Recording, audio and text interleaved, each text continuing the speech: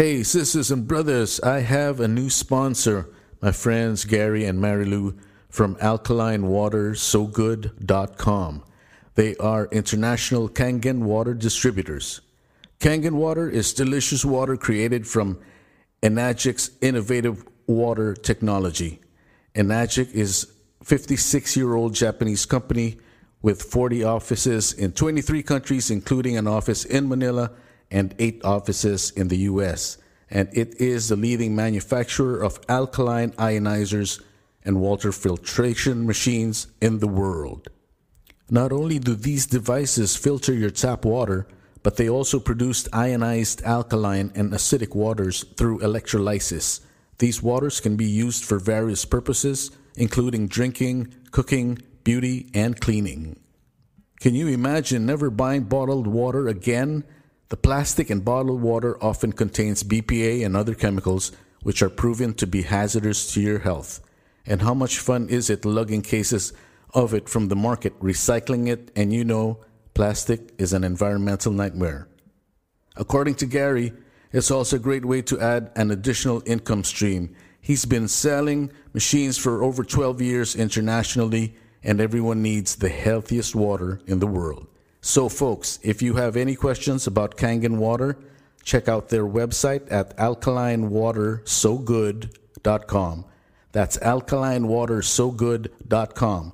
Or you can email them at Gary@GaryBallin.com. You're listening to the Wolf's Den Radio Show. Talk.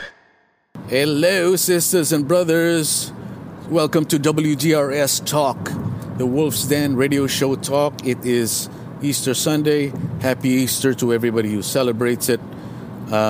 Did you get your Easter egg hunt going during this pandemic? I'm not sure if I saw some online, but not really. I think people are still staying away from that stuff. But happy Easter. I hope you guys are having a good Easter Sunday with the family. And if you listen to this and it is already in the past, I hope you had a good Easter Sunday with the family. So, how's everybody doing?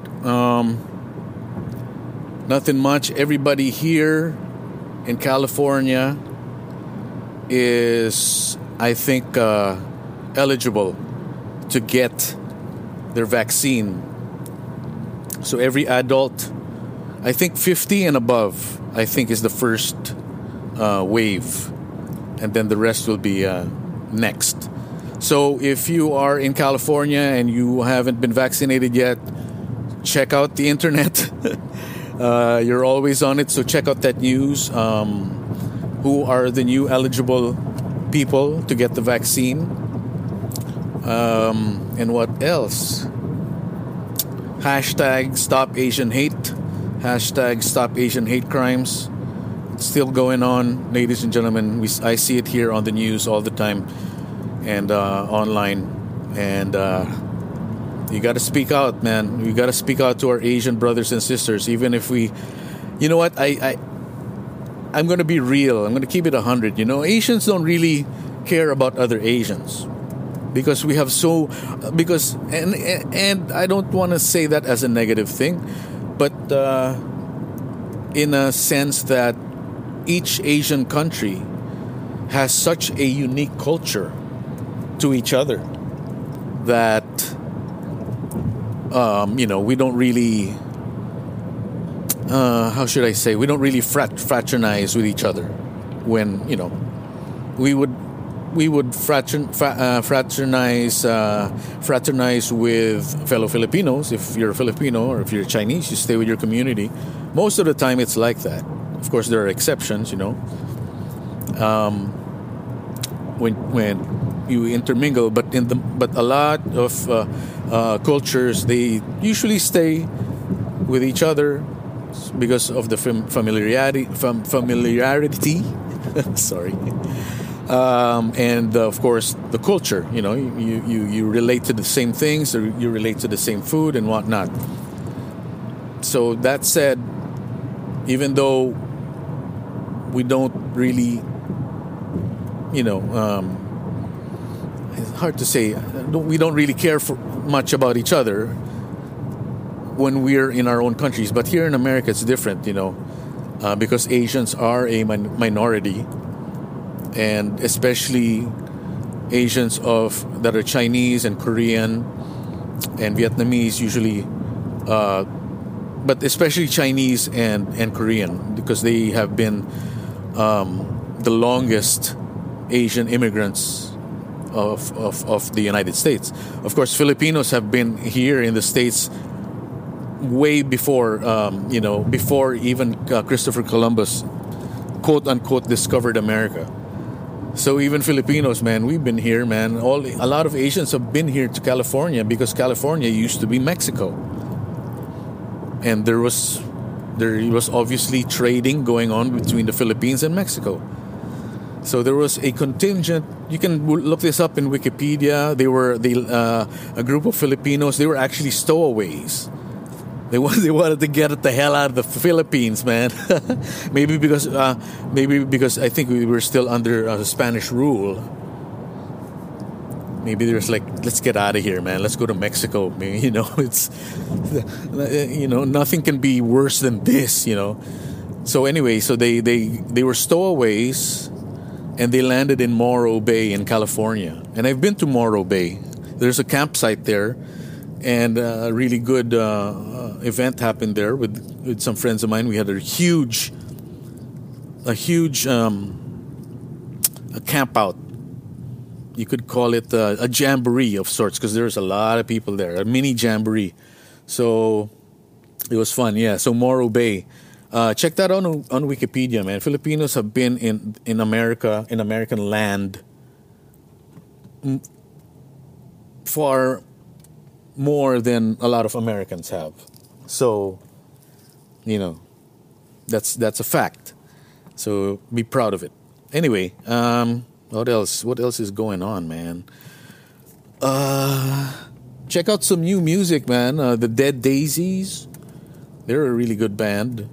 The bassist of Deep Purple, Glenn Hughes, a lead vocals and bass guitar on this one, and man, I love his voice. So check them out, the Dead Daisies. And if you're a vinyl connoisseur, or a vinyl person, whatever, vinyl records, if that's your thing, go check their vinyl record out, their vinyl recording of their album. I forget the name right now, God, but it's really nice. The packaging is so good. It's a gatefold style, packaging. So it's really trippy. So check them out, the Dead Daisies. All right, moving on. This is episode 20, and it's going to be a really great conversation with an old and good friend of mine, and he was also a DJ, a FM radio DJ back in the day, back in the 80s and 90s, and he was also the lead singer of The Breed, hard rock band The Breed. And he's when you hear this interview, for those of you who don't know him, this is the voice that I was hearing on my radio. He was introducing music that I was like, oh, this is cool. And he had maybe a 20-year career doing that, and he still actually is a rock singer until now. He is planning to, I guess, reunite The Breed. Not reunite, but continue The Breed's legacy, but with new members. So I am talking about Charlie Y, Charlie Ismael, and we had a really, really good conversation. He's a cool dude. He's a great singer. He's a great performer. Man, this guy knows how to rock out. He has the true rock and roll soul.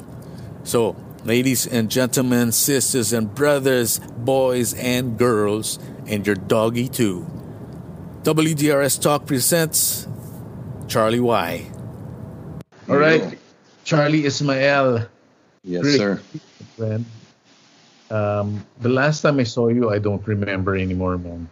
It was such a long time. Remember? It must have been 2010 because I remember buying a CD of one of your CDs. Okay. You were still with David. Locomotive. Locomotive. Yeah, that was 2010. We met at Handlebar. A long time ago, bro. Wow. Yeah, I remember Handlebar, and I miss. That was a good place to hang out. Yeah, you bet. You bet. Good place to hang out. Good place to play also. Before the lockdown happened, I was trying to get a gig there, but the problem was they had a complaint from the village next door, which was Bel Air. Okay, Right. they had a complaint, and the local barangay, the local authorities came, and they sent them a message that you have to tone down your bands, your live bands. So they switched to acoustic. Oh. They didn't have the electric bands anymore, which was such a bummer, man. Oh. Shucks. So that was before the lockdown. I haven't heard about them since the lockdown. No. And places like those are closed, talaga. Yeah. Close to Handlebar was Alchemy, which I'm sure you remember. No. Right. I would frequent the place because my friends from K.O. Jones, sila Warren Norton and the Borgaili brothers, they used to play there twice a week. So Right. we used to go on a Saturday, and they'd make me jam, and that place is closed as well. It's too difficult if you don't have live acts, especially in that area, Poblacion Makati. Yeah. All right, it's too hard to bring in enough revenue to pay the rent because I'm sure the rent is so high there, diba? Yeah. There. Wow. So what's your latest project? I mean, is it still Spirit of 76? 67. No, 67? not anymore. Yeah, Spirit of 67. No, not anymore. I left them in June of 2018, which Okay. is almost 3 years ago. And as of late, I decided late last year, sometime late October or maybe even early November, that I'm resurrecting the breed, dude. Oh yeah, I heard about that. There you go. So, we've already recorded many demos, almost 15. One more to go. And then we want to release an album. Wow. So who is it? Is it Larry on drums? No. I'm the only original left. Okay. On drums is Jay Alviar. Okay. Okay. Yeah. And on bass is Gerard De Dios. Gerard. Yeah. And our guitarist is Paolo Blaquera. Have you come across him before? Have you played with him? I don't recognize his name.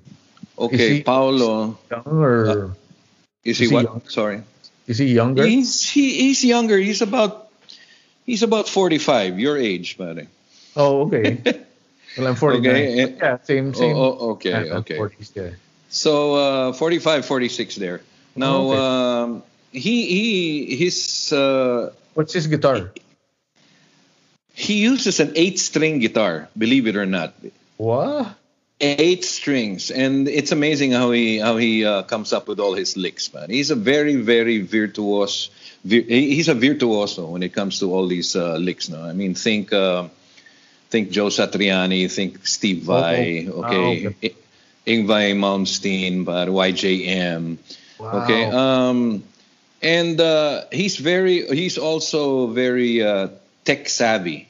Okay, he's the one who, I mean, we never met. Okay, we have all these demos, but we never met. We were all over the place. Like he was, si Paulo was stuck in the Visayas since lockdown. Okay, and when I decided, hey, let's go for this, he said, okay, sure. We just sent each other the files through the internet, online. And wow. we were able to come up with all of this, no? By the way, Paulo used to play he was the last guitarist, if I'm not mistaken, of Pepe Smith before Pepe passed away. Oh, okay. Okay. And prior to that, he was also in the retro scene. He played with Mulatto and other bands as well. Oh, okay. Okay. Wow. Jay and Gerard, you're pretty familiar with. Yeah, shit, man. Jay. Oh my God. Oh my God. That's from the past. Yeah, you bet. Gerard, with Gerard, I only met him maybe when Locomotive first. Actually, not even Locomotive. I think it was already Three-Headed Dog when I met Oh, Gerard. okay. Yeah. Yeah, But yeah. but he's a heavy bass player, man. He's like, Mm-hmm. and he's a true rocker, man. So Oh yes, yes, definitely. I mean, with Geezer Butler as your influence, buddy. How much lighter can you get? You know what I my mean? God, he's like You that's know? so specific. That's really a specific influence because Geezer Butler is not. He's not. He's not. Yeah, he is in Black Sabbath, but he's not. He's not flashy. So Yes, exactly. and he's Right. not. He's not a virtuoso either. So you have to be really specific to really have him as an influence. It's like you really like his playing. You Yeah. know. Yeah. I mean, that's what bassists do. I mean, you don't have to be a virtuoso like the guitar player, but hold the bottom together with the drummer, right? Yeah. Once you have that bottom solid, you can do practically anything, man. Anything you can do anything on Yeah. top of it, diba? Yes, exactly, man. And you know what's funny? I saw an artwork recently, which was passed around in Facebook. Okay, and it showed the artwork actually was confirmed by my friend. Okay, who is a historian, and it says the title of that artwork is 1410. It's when the Germans had war with the Poles. Okay, so you see the German army with this giant soldier. Okay, and then a single soldier from the Poles. Okay, who's going to fight them. All right, but I mean, history has it that the Poles defeated the Germans in 1410. Okay, this my friend told me. But what really captivated me with this artwork is that the giant depicted Black Sabbath's guitar sound in 1970. Okay, and then the small Pole soldier was all metal band's guitar sound in 2020. My gosh, that I'll send it to you so you can enjoy it too. But that just tells you how influential they were, okay, and how big their sound was back in 1970. It hasn't really been how do you say that duplicated. Yeah. Duplicated today, I was fortunate enough to watch them in Ozfest. I saw Oh, okay. I saw two versions of Sabbath, the Ozzy and the Dio. Oh, Before Dio was still alive. yeah, it was What year was this? What year was this?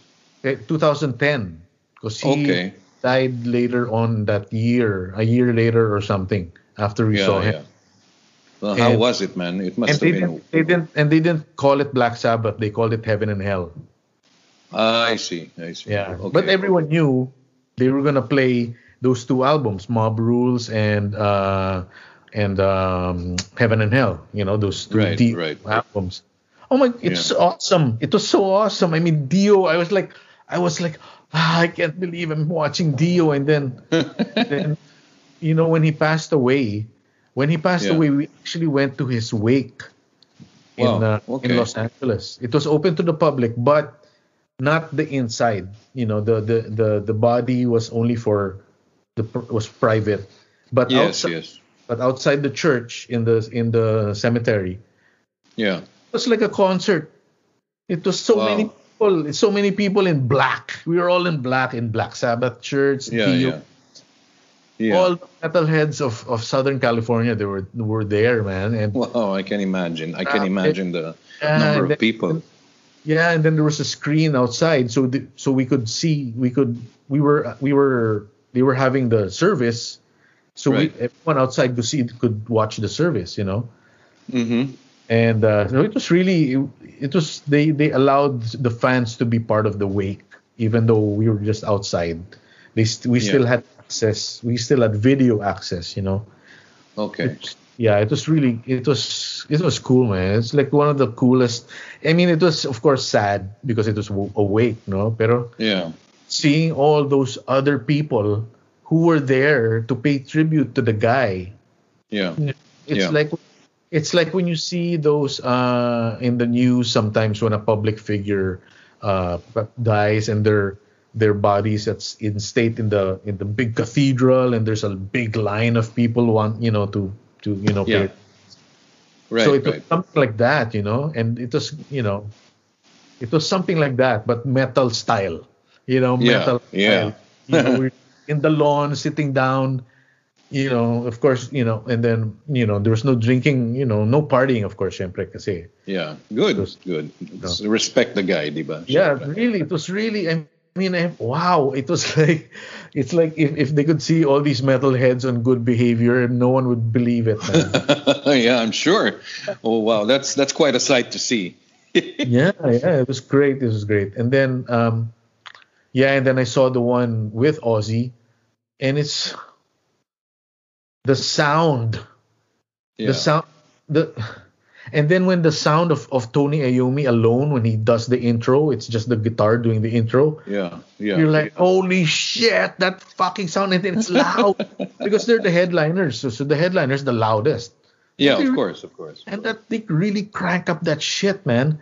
Putang ina, pare. Wait, this was in Ozfest, right? So you said you watched both Ozzy and Dio. Were these No. 2 different days or? Yeah, 2 different days. The Ozfest was earlier, maybe 2007 Okay, that's the one with Ozzy. with Ozzy, yeah. Because Okay. in the 2000s, Ozfest was the top rock festival in the States. Yeah. And so they were there was like 5 years of really grabe.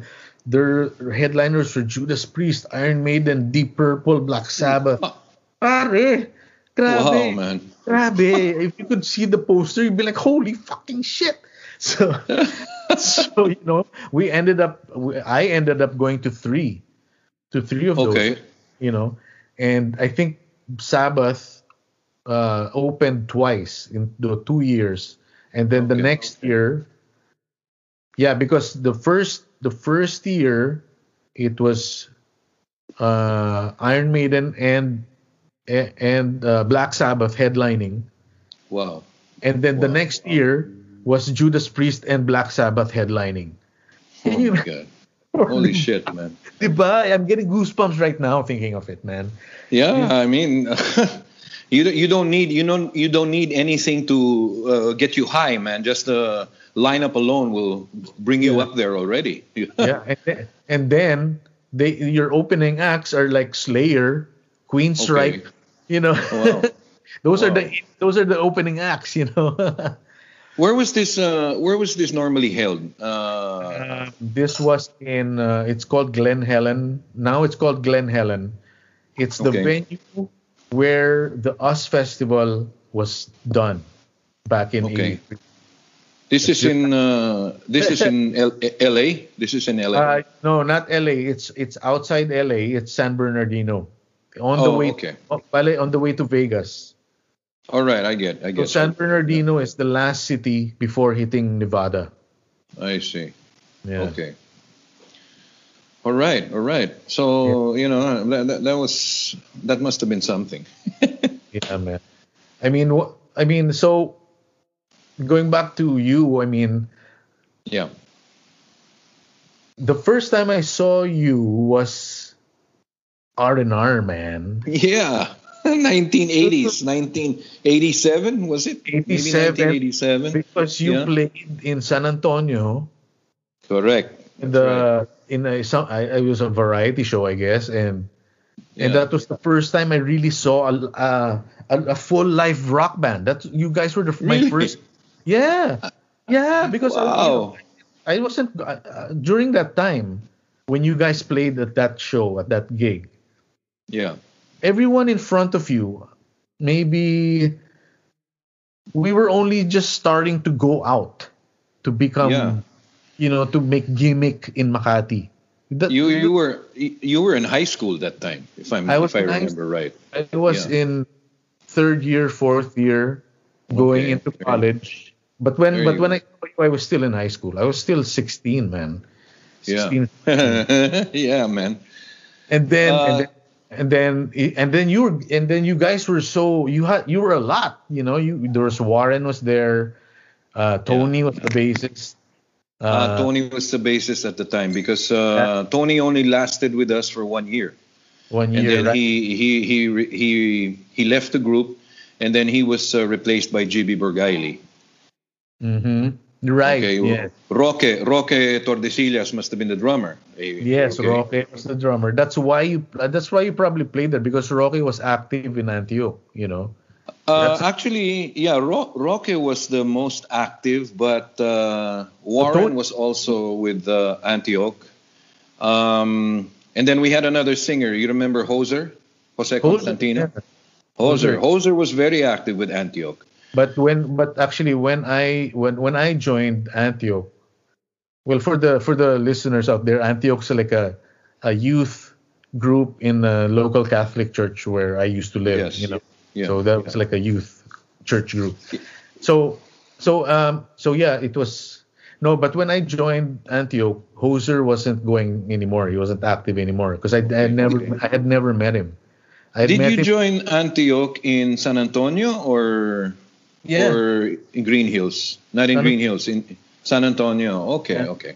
But I was So Hoser wasn't going anymore. Yeah, he wasn't going anymore because I hadn't met him. The older, not older, but the older guys were Roque, Tony, Mhm.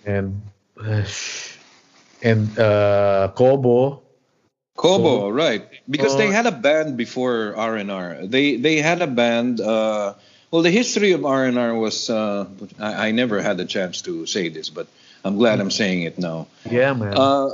Kobo, Nepomuceno, Roque Tordesillas, Tony Esteban, Warren Norton, and then some other guys had a band called Melange. I don't know if you ever heard of that. Melange, okay? And then I had another group with George Marco, okay, which was, we both played, I even forget the name of the band I had with George Marco at the time. We both played at the Assumption Fair in December in San Lorenzo. Melange together with, Melange played first and then we played after. All right. Oh. George and I only formed that group for that particular concert, and then we met Roque, Hoser, Warren, and everybody else. And we Okay. decided, hey guys, we don't have a solid band, and Melange was pretty much going their own way. Okay, the members were going their own ways.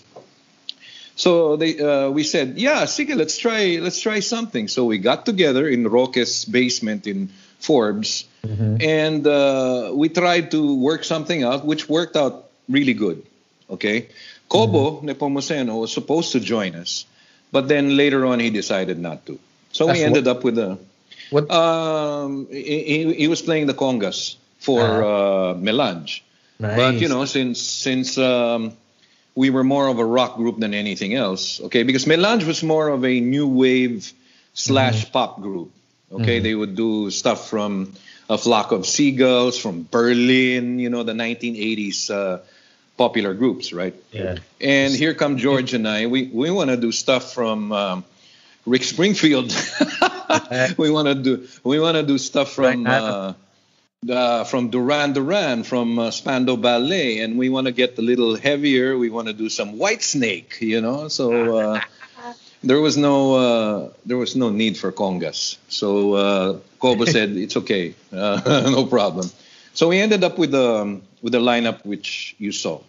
So that's what actually our first concert was at San Antonio. That might have been the That was one the you were in. wow. That was the first, but we played there many times. I mean, in several events. But that was the first. That was the first concert we ever had. Yeah. I remember that. That was so much fun.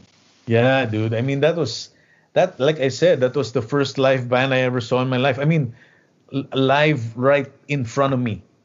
Okay. But Okay. the only concerts growing up that I've seen before that was the Village People when I was a kid, man. When they went to the Folk Arts Theater, you know. Oh, okay. Yeah, that- yeah. and then when I don't remember it. I don't remember it anymore. I couldn't even come up with an image of the Indian if I could. Yeah. It's so far back already. As a kid. So Yeah, you yeah. guys were the actual where I could feel the distortion, the guitar distortion and the drums and the cymbals and the volume, Yeah. and then that was my first live experience. So and then you had Warren who had a nice guitar. I think his Yep. guitar was that red guitar or something. It was like a really cherry red thing. What did he have at that time? Oh, he had a Hondo Les Paul. A Hondo.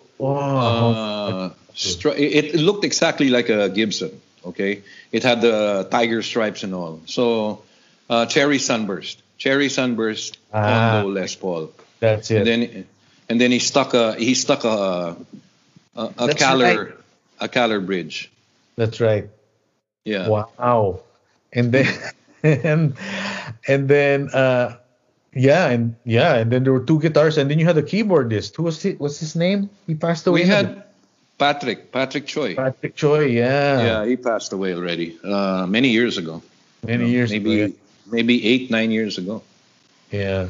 Patrick was our first keyboardist, and then eventually we brought in another keyboardist, Archie Dairocas, who's based in New York right now. No, and that's when we really recorded our first two singles. At the time in the 80s, di pa uso ang album, So let's release a single. Okay, let's see how it does. Let's release another single. What's that? This is R&R? R&R. No, so we're talking 1986, 87, right?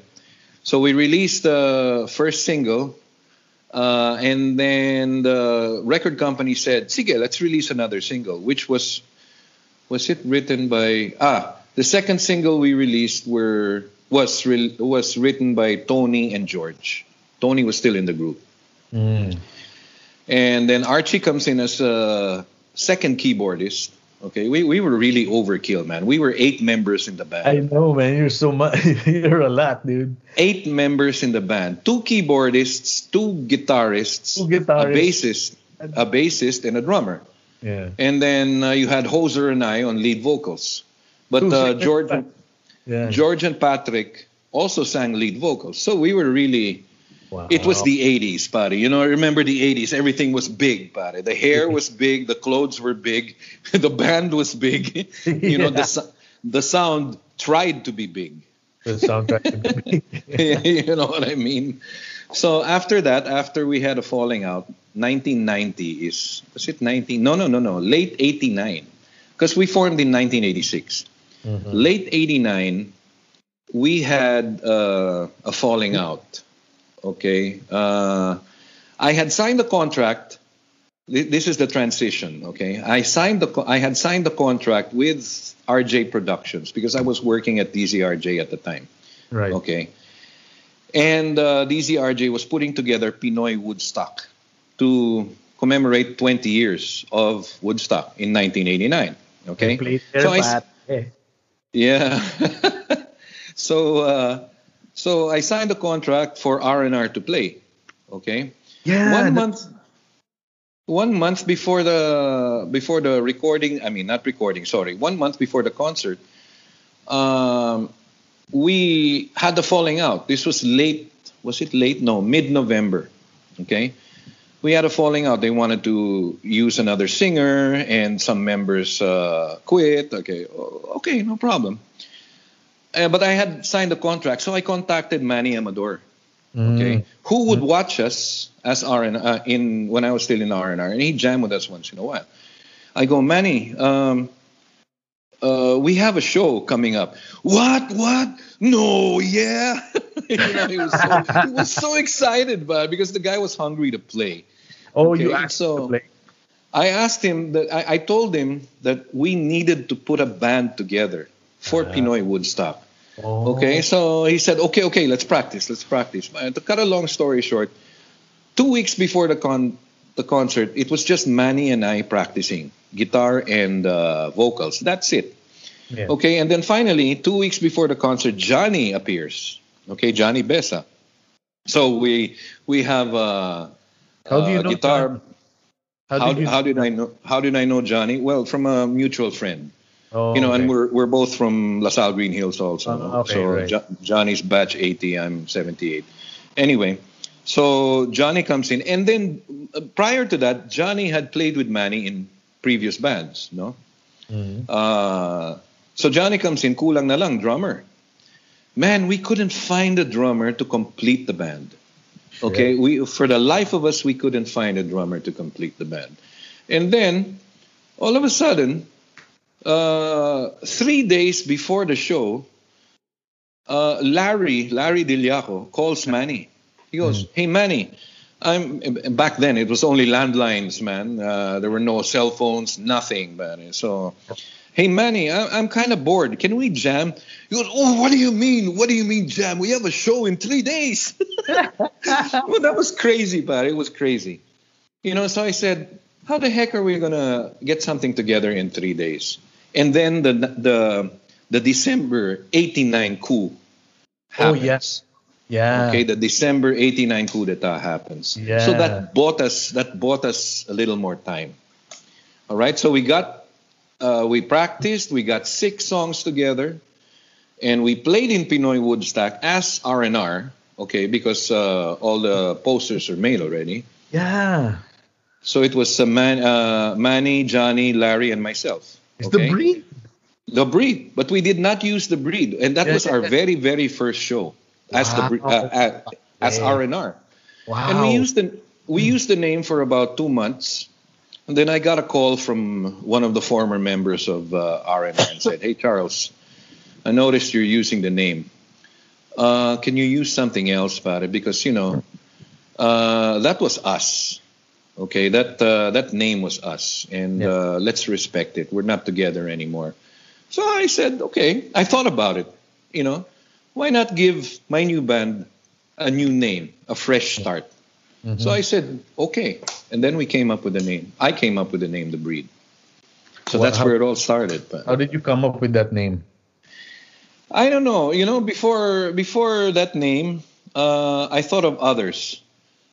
We were going to our first show as The Breed was in you remember the lagoon in Greenbelt, the Greenbelt Park Lagoon? Yeah. Before they renovated the place. Yeah. That was our very first show. And it was a show which was sponsored by Ayala Land at the time. Okay? And posters were made. I thought of the name, hey guys, let's go with the name Big Rock. Just Big Rock. All right? Because I was still in the influence of Motley Crue, Poison, and all these other groups, the glam rock groups. So I thought, Big Rock, what the heck? Let's go for it. But then days before that, I said, I thought about it, and then Big Rock doesn't have that much of an impact, okay?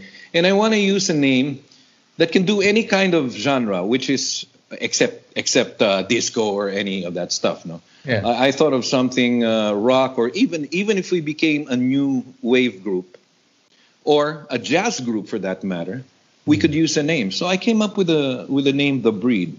The Breed as a jazz band, puede. The Breed as a new wave band. You had what was this? You had The Call. You had the whatever. Okay, yeah. New wave bands, puede. The Breed as a rock band. The what? The correct. Yeah, okay. And then what's this I was thinking of? Was it Lotus Eaters? Did they have the or just Lotus Eaters? No. I think they started off with the, and then they cut. I think they cut off the the. There, Yeah. you see. So the Alarm. There you go. The Alarm. Okay, because those guys were in the new wave era, but they were heavy. They were pretty heavy. They were I heavy. thought of something like that, you know. And then last I thought was the Breed as a rock band. And I said, yeah, it fits. So the posters were made. I contacted my friend in Ayala Land. I said, we're changing the name. Oh, You know, shit. really? To what? And then I told him the Breed. So he made new posters and everything. So What that year was is our it? launching. 1990. Late, Wow. no, not late. Mid 1990. Middle of 1990. Wow. So wait a minute. Yeah. How was the gig at Pinoy Woodstock? What time did you play? Because Oh, I played with Edmond, my band with Edmond Hysteria.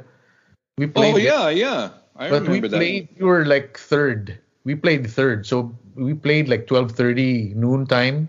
What time did you Okay. guys go up? We played at about 6 p.m. It was just getting dark. Nice. Okay, and then they put us on. Okay, Howlin' Dave introduced us, and so we started playing. And if I remember the repertoire, we played All Along the Watchtower by U2. We had You Really Got Me, the staples of the Breed in the early days. No? Yeah. So it was good. It was good. Once we, this one I remember so well. Once we launched into the intro of Smoke on the Water, the whole crowd in front of us just got up and then they just started headbanging. I go, man, I'm so glad. I'm so glad we're here. And I'm so glad I put this group together. It's perfect, you know. Yeah. And from that concert, we decided it was so good. We felt so good on stage. You know, we really put everything together in such a short time, but it came out so good that I told the guys, let's continue this. Yeah. So we did. You know, the rest is history. Was Manny already like that? Was he already jumping around and shit? Oh yeah, man. Oh yeah. I mean, from day one. Because Yeah. when I saw him for the first time, I didn't know who he was yet.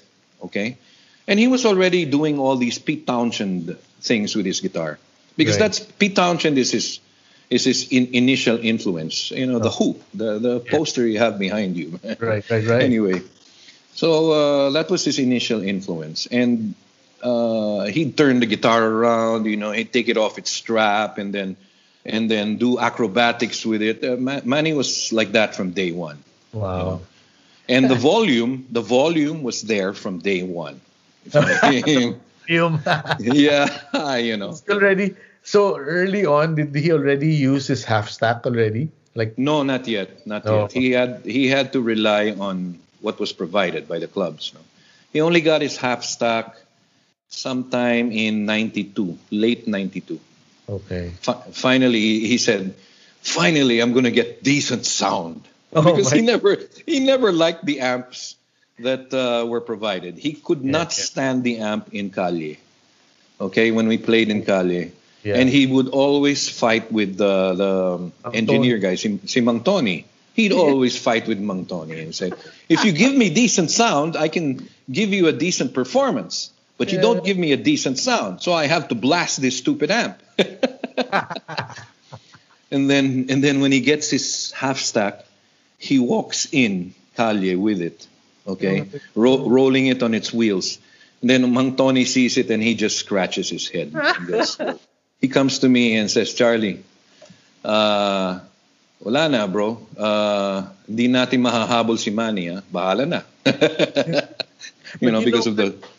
But you know what? Here in the States, man, that's normal. What he was doing with his bringing his half stack to the gig, it's what people here do. You bring your half to the show, pare. And I would even imagine. if it's a small venue like that, they don't care. if that's your amp, that's your amp. The bartender will probably like, don't crank it up to 10. Yeah. But you Yeah. you can use your half stack, but only up to 3. Okay, you know. Okay. So, Yeah. but, you know, That it's makes like- sense, man. Yeah.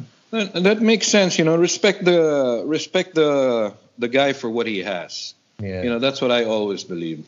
And Yeah. syempre, listen also to the bartender. You know, don't crank it to 10 because you'll drive the people away. Because you know, Exactly. people Yeah. can only take so much in a small enclosed venue. Yeah. See. It's not exactly a concert, you know. It's just a. Yeah, exactly. So. But here, Yeah.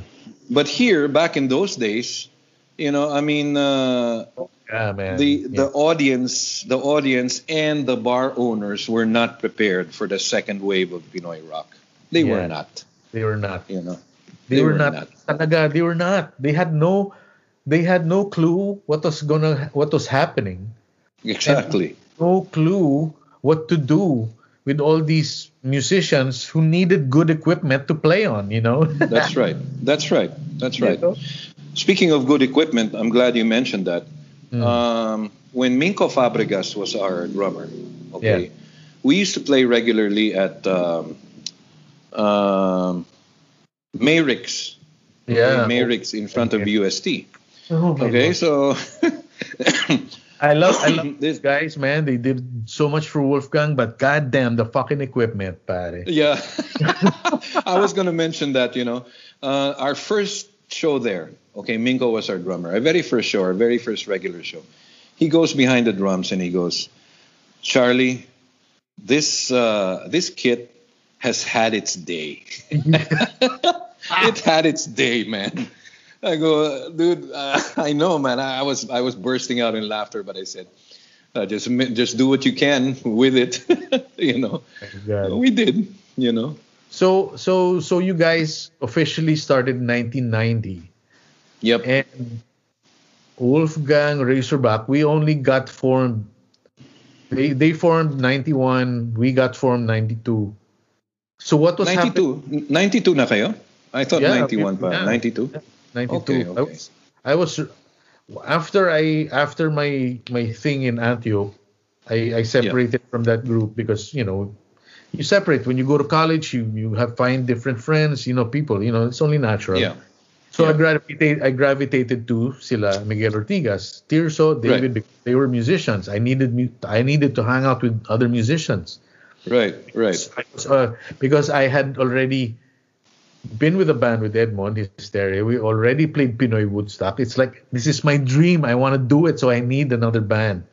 Yeah. So yun. So I started hanging out with them, and Razorback was already formed, but they were, you know, just barkada band in the living room, Yeah. and that's when I first met all of them. And so during this time, what were you guys doing? Because we So weren't we going formed. time. We were just we didn't know anything of a music scene or nothing, you know. We started out. Our first few gigs were at Hobbit House. Okay, Manny got that gig for us because Manny knew some of the people in the scene. I knew some people in the pop scene. Okay, because that's where R&R was really thrown to. Okay, Right. but Manny knew more of the underground scene at the time. So he knew the manager of Hobbit House. So he got us a few gigs there. And then we just kept practicing and practicing all throughout 1990. We kept practicing. We wrote our first few songs in 1990, but we didn't record it till many years later. No? And then at the end of 1990, was it, or early 1991, we finally got a regular gig at Fire and Rain. Fire and Rain. Yes, together with the Runaway Boys, which eventually became Rizal Underground, right? Right. Them of Stephen Liu and the original members of the Runaway Boys. And Advent Call. Right. Advent Call, The Breed, and the Runaway Boys were three of the headliner bands in Fire and Rain.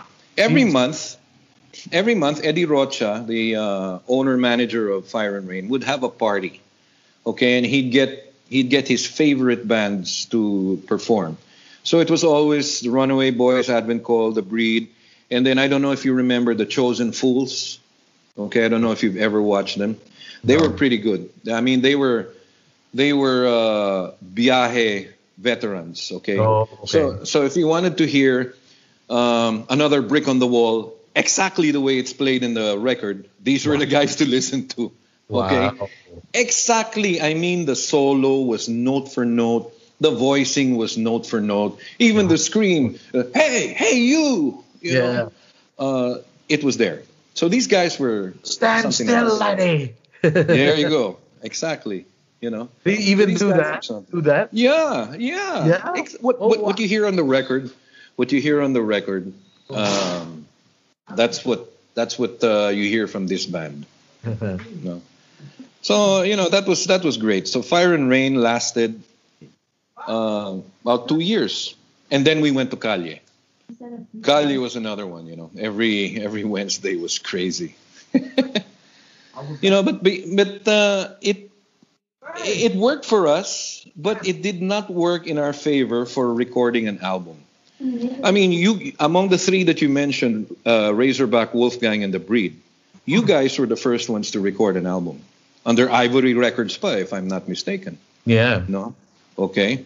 And then Razorback recorded under Alpha Records, okay? And we finally recorded after everybody did. So I said, why didn't we record before anybody else? Because having you guys there, and then Razorback, and then finally The Breed. Plus we, I'm not gonna mention the recording company anymore. But the marketing was not as good as where you guys went to later on. Yeah, okay? Yeah. Your marketing was great. I mean, the thing back then was videos, okay, music videos. Mm-hmm. You guys had music videos. Razorback had music videos. Yeah. We never had a single music video. We were not offered that.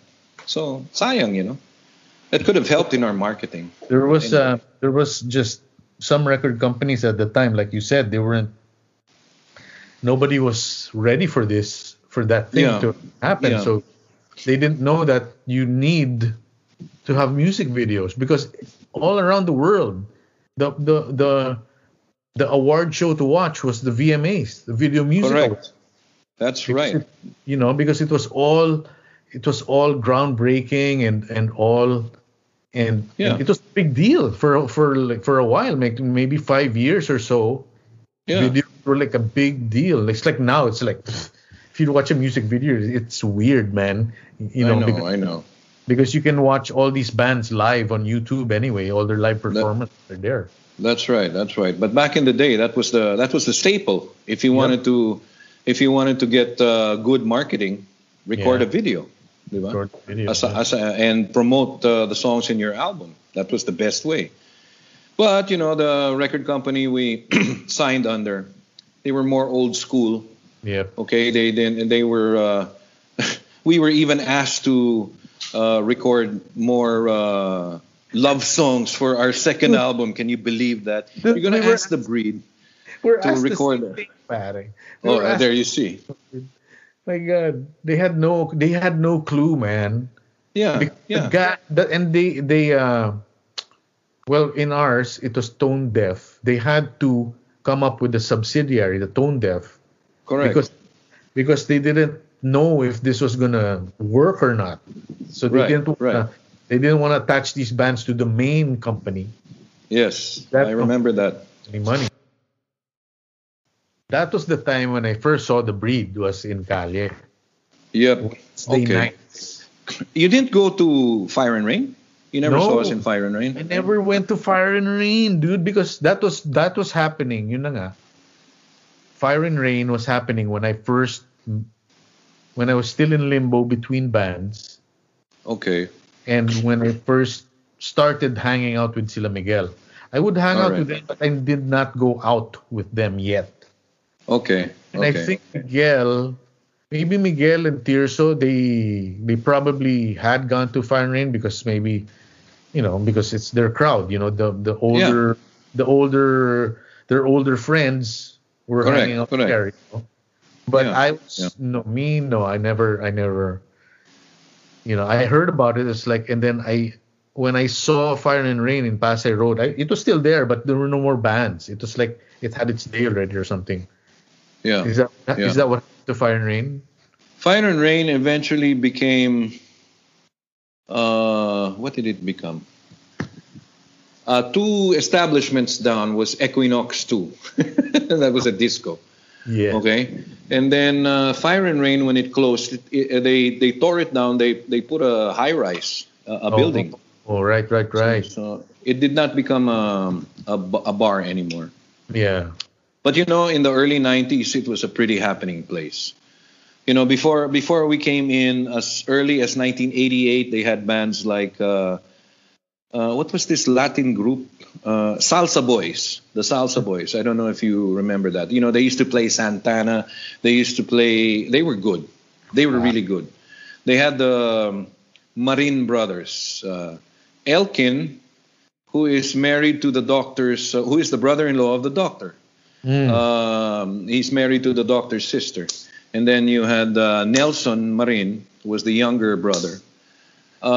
They were good. That's all I can say. They were really good. They had this great guitarist, this veteran guitarist from the early days, okay? Because when we were in the rock scene in the 90s, that was the second wave, if you remember, okay? The first wave was with Juan de la Cruz, the Downbeats, Pepe Smith, Maria Cafra. So the Salsa Boys had a guitarist by the name of Bob Razon. Now he calls himself Bo Razon. Dude. Yeah, there you go. Yeah. So see, he's originally Bob Razon, but now he calls himself Bo. And he's a damn good guitarist. Oh my God, he's a great conga player and everything, pare. Also, yeah. And then he moved into Brazilian, he moved into Latin music. Yeah. But back in the day, he had this very, very popular group which played in Antipolo Rock. Antipolo Rock was the first of its kind that was like Woodstock, which was 1971, pre-martial law, before martial law. That's the year I was born, dude. 71 ka? You were Yeah. 71. Oh, there you go. So you had to go all the way to Antipolo to have all these bands play. Okay, you couldn't do it anywhere in the city for some restriction or whatnot. So they went all the way to Antipolo. So everybody followed them because in 1971 you still had these post-hippies, okay, wanting to see all these hippie bands. And if I remember right, I spoke to Bo, and he said, in our band we played "Sympathy for the Devil" by the Rolling Stones, okay, and so we asked all our girlfriends to come with us on stage to do the choo-choo, choo-choo. All the girlfriends of the band, they all went on stage to do that. That was amazing, amazing story. Wow. I didn't know he was that old. He doesn't look old, man. pare. He doesn't. He looks so young. So he's originally a guitarist. Oh yeah. One of the guitar giants of the early days. I mean, of course you had Wally Gonzalez. Okay, you had Rene Garcia, the late Rene Garcia of Hot Dog, had his group back in the day called Red Fox. Red Fox. And he was. They used to play a lot of Rolling Stones. They were a classic rock group. Okay, before they became Hot Dog. It was still the brothers in Red Fox. The brothers, Rene and Dennis, who are both gone already. Yeah, and then you had the other members. I think Lori Illustre, who became a very popular producer here, was one of the members back then. Red Fox was rehearsing one time. Did you ever rehearse in Benavides Studio in San Juan? Yeah. It was along Wilson, okay? Yeah. Oh my God, yeah. Benavides. Okay. Yeah. Benavides, Litos Benavides owned it, okay? So it's not there anymore. It's along Wilson, okay? Close to where the Lontoks used to live. Very close to where the Lontoks used to live, okay? So that was the only decent rehearsal studio back in the early 70s, okay? You didn't have perfect pitch. You didn't have where did we used to rehearse? The one of Concert Tech. You remember that? Yeah, man. Yeah. Okay. Concert You didn't have Tech. that. So Red Fox was rehearsing. They just went for rehearsal one time in Benavides. And in walks a producer from the United States and heard them. And he said, he talked to Rene and Dennis. And they said, he told them, you know what? I've been auditioning a lot of bands. I've been here for the last couple of weeks. And after hearing you guys are the ones we were looking for. Okay, to cut a long story short, they signed the deal. They played in Hawaii for a full year. Wow. In Hawaii. Yeah, man. Oh. They played what they wanted. They played Stones. They played, they even played early Elton John because they were into that. They saw Elton John in Hawaii. That was amazing. And then when the contract finished, the other members wanted to stay, so they stayed in Hawaii, and bahala na what happens, right? Rene and Dennis said, we got to go home because we have families. Okay, so they went home and they put another band together and they decided to call it Hot Dog. Hot Dog. I love it. It's such man. And Hot Dog. Yeah. What's your band? Hot Dog. And we created the Manila sound. I mean, how much better can you go? Can you imagine that? If you really think about it, man, Manila has its own theme song, dude. That's true. That's true. It's not a cheesy fucking theme song made by some politician. It's a fucking bona fide, well recorded song. It's like here in LA, they have that song, I Love LA. I love LA. It's their national anthem. When I hear it, it's like, tangina, we have one too, man. Yeah, that's right. And it's like in New York. New York has several. It has New York, New York. It has I Love New York. We have Manila. And it's like that's what I think. It's when a city really touches an artist that they have to. It's like when you go to. I've never been to Paris, but when you see on video, it's like you see all these artists painting all these statues and architecture, and then they'll sell their painting and the thing. So it inspires. Manila inspired that song, and then when you hear it, and especially if you grew up in Manila, you feel it. You're like, wow, man! It's like I get homesick, and you can feel, even if you're there every day with the traffic and and the heat and all of that and the humidity, and then you hear that song, you're like, you know what? It's not so bad. No. I mean, I've been here all my life, dude. I know, and I still love the song. Well, another reason is because it's written by one of my best friends. No, but it's whenever I hear it, there's a part of me that says thank you, thank you for being this way. Thank you for being what you are, Manila. All right. Yeah. I mean, that city's been through fucked up shit, man. Oh really? Oh really? You're not kidding. Wow. Speaking of which, how's the pandemic going on there? I mean, how's well, it's much better that the other president is not here anymore. I don't want to say his name. He's such an idiot, and and now the President Biden is saying that he wants, or he didn't say he wants. It's like he's telling the American people, in 6 weeks, everybody is eligible to get a vaccine. So that means, that all the frontline workers, all the senior citizens, and essential workers, and hospital caregivers like myself, I already got vaccinated because I'm a caregiver. So So in 6 weeks, everybody else can get it already. So that's the situation. All right. What vaccine did you have, if I may ask? Pfizer. Okay. Because here we don't they're already, the healthcare workers and doctors, they're already vaccinated. But I can't tell you for sure what the vaccine was. So what we are waiting for, like me, for example, the normal citizens, we're waiting for the Moderna vaccine. Moderna, because we were told by our physician that it's one of the best. I mean, it's up there with Pfizer, and Pfizer is also going to come here soon. Okay, but also ask also your physician about and everybody who's listening in the Philippines, ask your physicians about the Johnson and Johnson one. Yeah, because that is the that's latest gaining one. popular. That's gaining popularity here. Because that's the latest one. One dose. It's only one I know. shot. All the others are 2 yeah. shots, 2 weeks, 14 days apart. And the Yeah. J one is just one shot. Just it's one. going to be, if you're not used to vaccines like that strong, one shot is going to knock you out. but it's funny here because in our business, we work with seniors.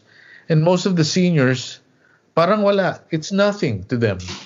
And Really? then, yeah, it's nothing to them. And they just get it, and then there's no symptoms. They don't feel tired. No, nothing. And then we went to my patient's dermatologist, and the nurse there is like, yeah, my husband was out for 2 days, man. Oh, okay. My patient's like 86, and she's wala, nothing happened. So and then it's like. And then the doctor's probably, and then her doctor's probably like, well, old people, they have a lot of medicine in them already. Yeah. So they're used to, all those foreign things in their body already. Right. Whereas someone who only gets vaccines, Yeah. like you got your vaccines when you're a kid, and if you're an annual flu vaccine taker, then that's the only vaccine that you're taking. So if you're getting a big one like the Pfizer one and Moderna, you're gonna get knocked out. I had a friend, and like she's vegan, and it's like for a week she was throwing up. I'm like, holy shit, man! And like for me, Wow. I only had a sore arm from the needle. That's it. That's the only thing That's the only thing that you suffered from? Yeah, Just a sore arm? A sore arm from the needle, because that's what happens when you Okay. that's what happens when you get poked, you get sore. Okay. And yeah, it was no fever, no nothing. Yeah. But I That's think good. the theories were it's like the younger you get, it's like Yeah. 30s to 20s. I think the effect, there are more symptoms, I think, because Okay. I'm not sure. I don't know why. It's just hearsay and all of that, and speculation, but nothing's for sure. Yeah. Now, one question. Do seniors there in the United States get the same benefits or more like seniors here? Because senior age here is 60 and above, right? So we get 20% discount, and you don't have to line up in queues, all that stuff. Do the seniors there have similar privileges?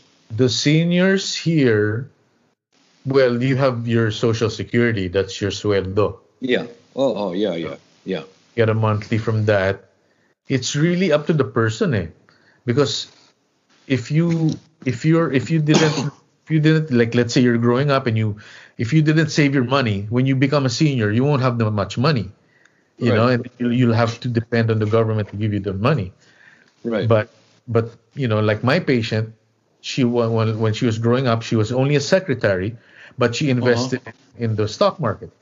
So until now, she still has those stocks that she bought for cents, but now it's like a big, Right. So it depends, but the benefits, I'm not sure what the senior benefits are. It's just the usual, well, the visible ones that I know is that you get a discount at the movies, like there in the Philippines. Yeah. But with medical stuff, the thing here is, I think the medical privilege there is pretty free, as long as you've been paying your taxes and all that. yeah.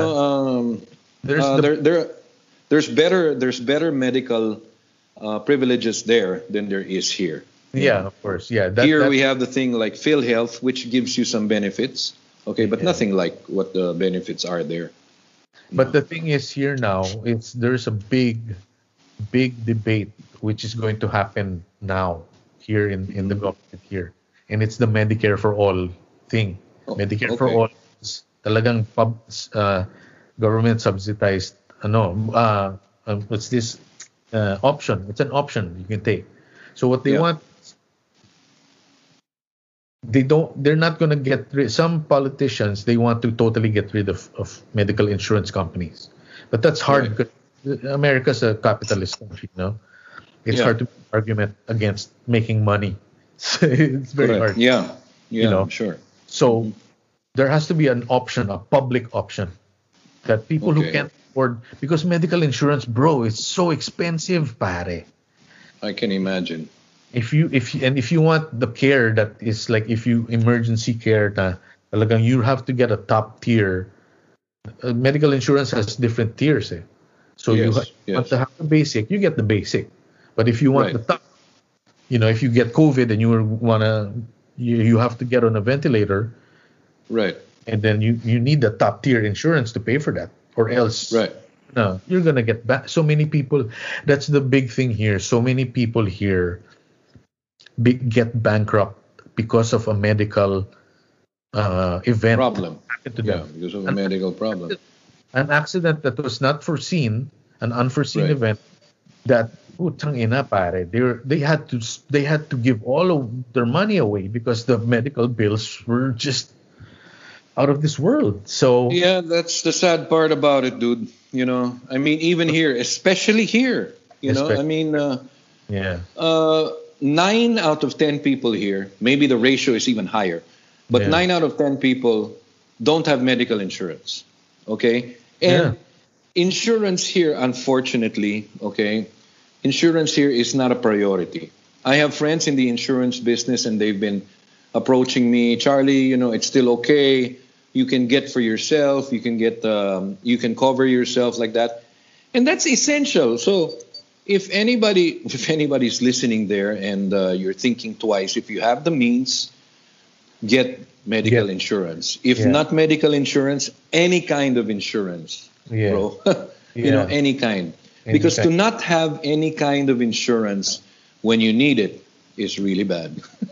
Yes, talaga. And that's the issue, is that when people here who have no medical insurance, which is a lot, which is more than the people who can afford insurance, is that it's usually poor people, poorer people. And that's hard. It's hard for me to say that sentence because this is America. They're not supposed to be poor people here, but there's so many poor people here, pare. There's so many homeless people in Los Angeles, pare. Los Angeles. But why? What do you attribute that to? I mean, what's the cause? I mean, is it the? There's so many causes. The rent goes the rent goes up so high. It's all connected, and then oh my God, it's all connected, man. It's so weird, and then it's if you're careless, you can become homeless like that. If you're careless, pare, one wrong bet in fucking Vegas, you're done. Yep. You're gonna live in a tent in the freeway, pare. And in Los Angeles, dude, I mean, I haven't been there in a year because of the lockdown. Yeah. And the last time I was there, the tents on the road, it's tents everywhere, tents. That's where people live, on tents? In tents? In the side the freeway, beside the road, pare. Is that allowed? Is that allowed by the government? Yeah, it's allowed because it's a sidewalk, it's a public space. Okay. You can't kick them off the sidewalk, I see. And they have their own tent, so they're not, it's just a mess, man. And Los Angeles is it's a huge county and a huge city, pare. It's so hard to control all those people there, man. I can imagine. But I mean, can it's a sad. really imagine. I mean, there was a podcast I was watching, and this guy in Venice Beach, he made a video from his phone. All the tents or the homeless people in tents were on the sidewalk, and his video was like a minute long. No, not even a minute, 30 seconds of him going. The speed limit on a road here is about, let's say, 40 miles an hour. That's probably 75 kmh. Okay. Yeah. 30 seconds, 75, 80 kph of video. 10, 10, 10, 10, 10, 10, 10, 10, 10, 10, 10, 10, 10, 10, 10, 10, 10, 10, 10, 10, more tens, 10, 10, 10, and more tens and 10. 30 seconds of that. Wala pang 10 seconds yun, ha? Sinasabi ko. Yeah. Pare. So, it's one big thing. And that's the thing, because all of these things that people can't afford to live. The standard of living is so high. And the minimum wage is so low. Really, huh? The minimum wage right now, official, is $7.50, pare. $7.50. An hour. An hour. You can't live on that, dude. You can't live if you're single, you can't live on $7.50. How much more if you have a kid or 2 kids or 3? Shit. So the fight here now is for those 2 things. Is the Medicare for all, so there's a public option. If you can't afford, there's already the Obamacare. It's Affordable Care Act. So there's insurance there's insurance that's very cheap. Pero yung basic din yung services. Yeah. It's the basic tier, but they added that really cheap tier to the thing so that people who are poorer or less fortunate, they can afford that. But now they want option na talagang you have an option na talagang libre lahat pero kakaltasin sa taxes mo yun. Siyempre, di ba? Yeah. Yes, of course. Tama. And the thing is, every other first world country in the world except America already does this. You go to that surprises me, huh? I'm surprised why the US hasn't followed suit. You know why, pare? Because it's all connected. It's because of the pharmaceutical companies, pare. They don't want to. Another thing is they don't want to the legalization of marijuana is taking forever because there's so many lobbyists in the government that because cannabis is already known in America and around the world as medicine. It's proven already. Yeah, it's medicine. Yeah. So once they totally legalize that, the medicine from the Pfizer or whatever, they're gonna lose a lot of money in one segment of their sales because cannabis, the cannabis is going to take over, and cannabis has no side effects. So, diba? All these other medicine, fucking pare, in the commercials here of medicines, they have it is government policy that they list, they announce all the side effects of the medicine at the end of the commercial. Yeah. Okay. 80% of the medicine commercials, one of the side effects is thoughts of suicide. Oh my gosh. Who the fuck wants to take medicine that's going to give you thoughts of suicide? Absolutely. Unless you're already suicidal. but they're still peddling that medicine. Even though it's there in plain sight, because you have to say the side effect on the commercial. So it's there in plain sight. If you take this medicine, you might get well, but then you might shoot yourself in the head too. It's your choice. Pare, dude. So proceed at your own risk, in other words. Yeah. Right? And then, of course, these companies have to make money. So they have to hook up with all the doctors and physicians. So the physician has a medicine, that he prescribes specifically because he's connected with that company. If it's a Pfizer, whatever, he has connection with Pfizer. Puro Pfizer ang prescription yan, di ba? Yeah, exactly. Same thing happens here. Doctors here, they prescribe this certain medicine because I don't know, but I don't want to say it. I don't know for sure, but they might have kicked back with this certain pharmaceutical guy, this pharmaceutical agent. Right. This med rep, they might have some kickback, so they prescribe this from this certain company. That's exactly what it is. And of course, when the patient gets addicted to it, especially if it's a painkiller, that's the number one here, man. Painkillers. Just go. Oh my God. I've known a person who was addicted to painkillers because he broke his back. Yeah. And he has pain all the time. Pare, it's so sad, man. It's sad when someone's addicted to drugs, and that's drug. He's a drug addict. It's a legal drug. Would you know what painkiller this is, or you can't mention it? Oh man, what are those? The usual suspects, man. I can't pull up the name right now. It'll come to me. But anyway.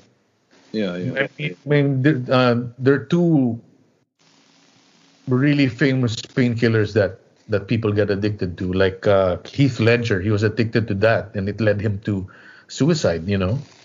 Yeah. Because the side effects were so bad. But anyway, that's the thing here in America now is the gap between the haves and the have-nots is really, really, I don't know, it's getting bigger.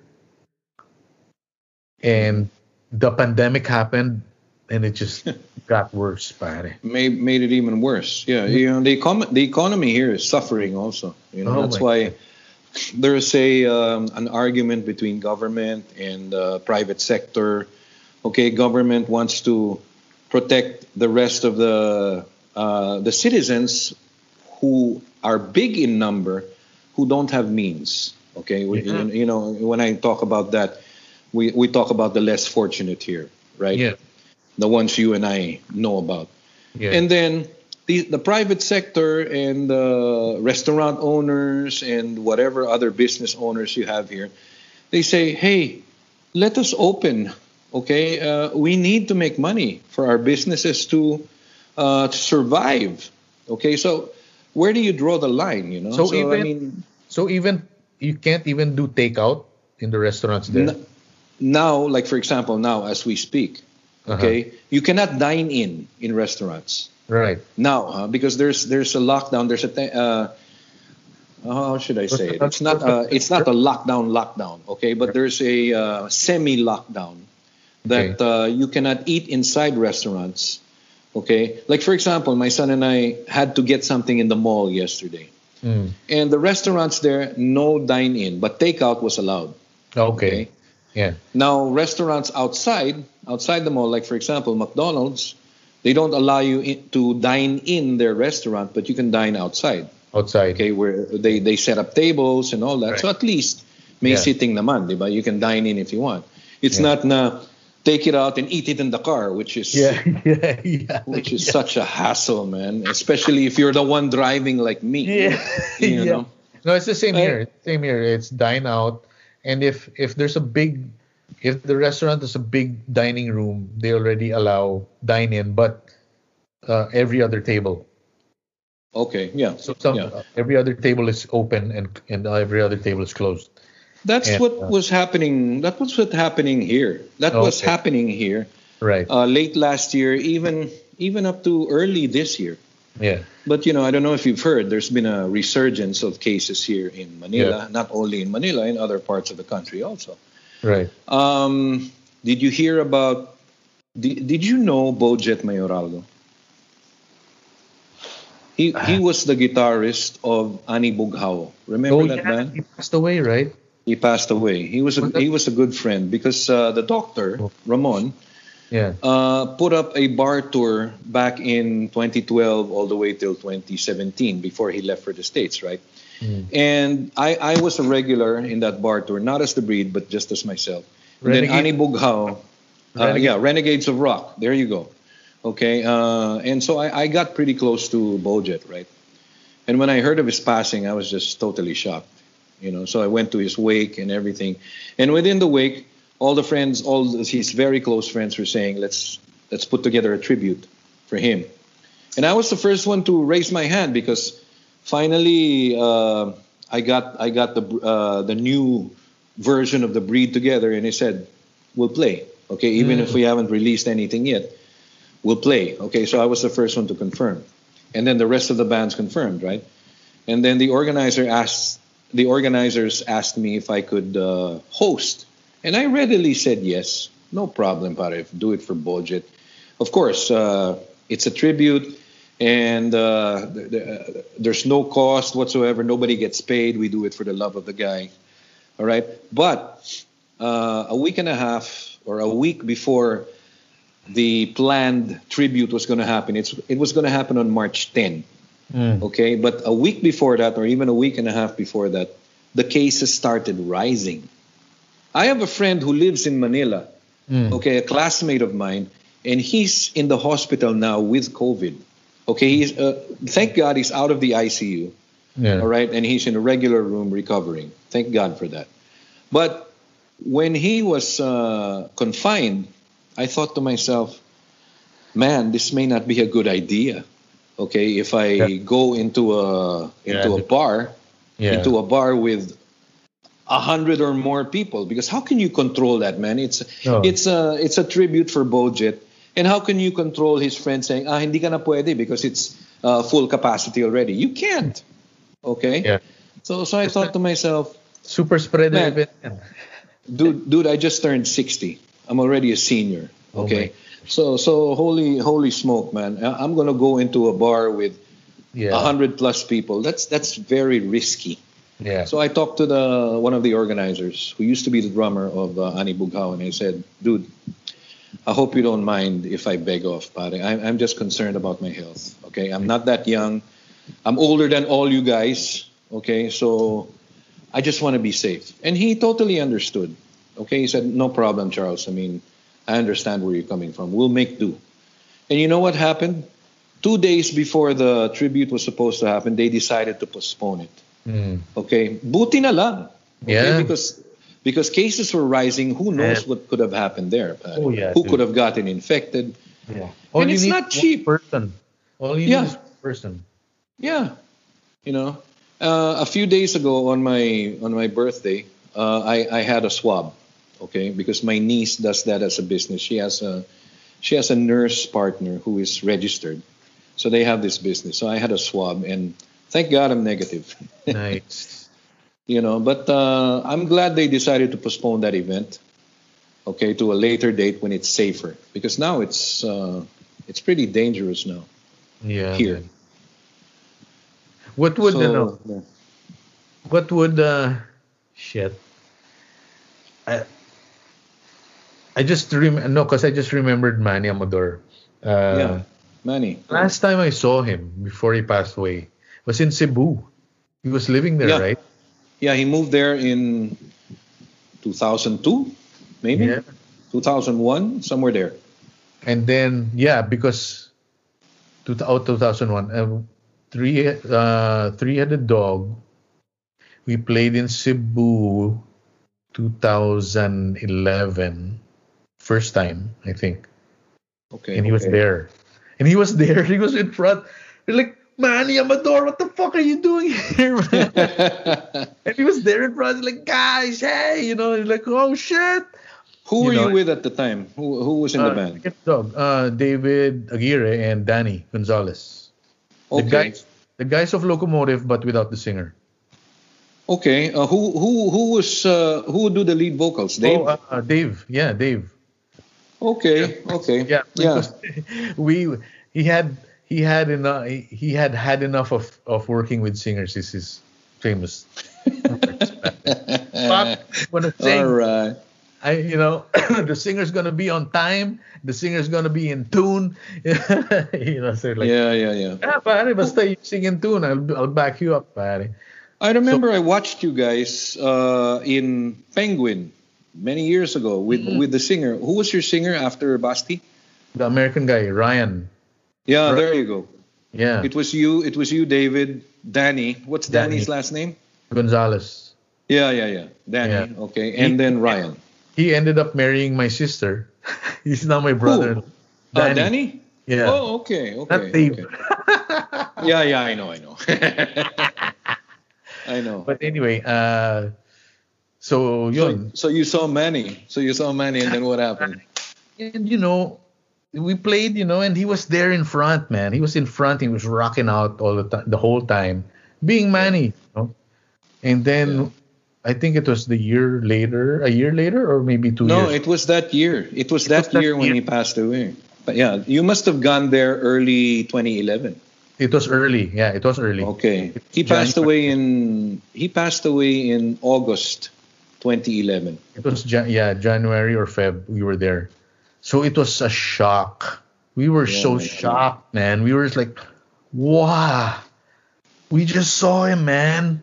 We just saw him. We were telling each other that we just saw him, man. He was so alive and all of that. So I mean, at the very least, my memory of him, my last one was of that. It was of him watching us and rocking out and being Manny Amador. And did Dave let him jam? Did you guys let him jam as well? Yeah, he probably did, man. Okay. Yeah. Okay. Probably did. I don't remember, but he probably did.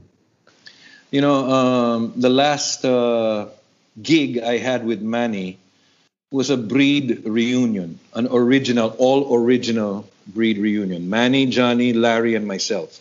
Wow. And it was in 19 East, and we had a full house. Okay, but the only musician that we really knew who went was Tirso Ripoll. Okay. Uh-huh. Yeah. So obviously we called him on stage, because at that time I would play 2-3 songs per set.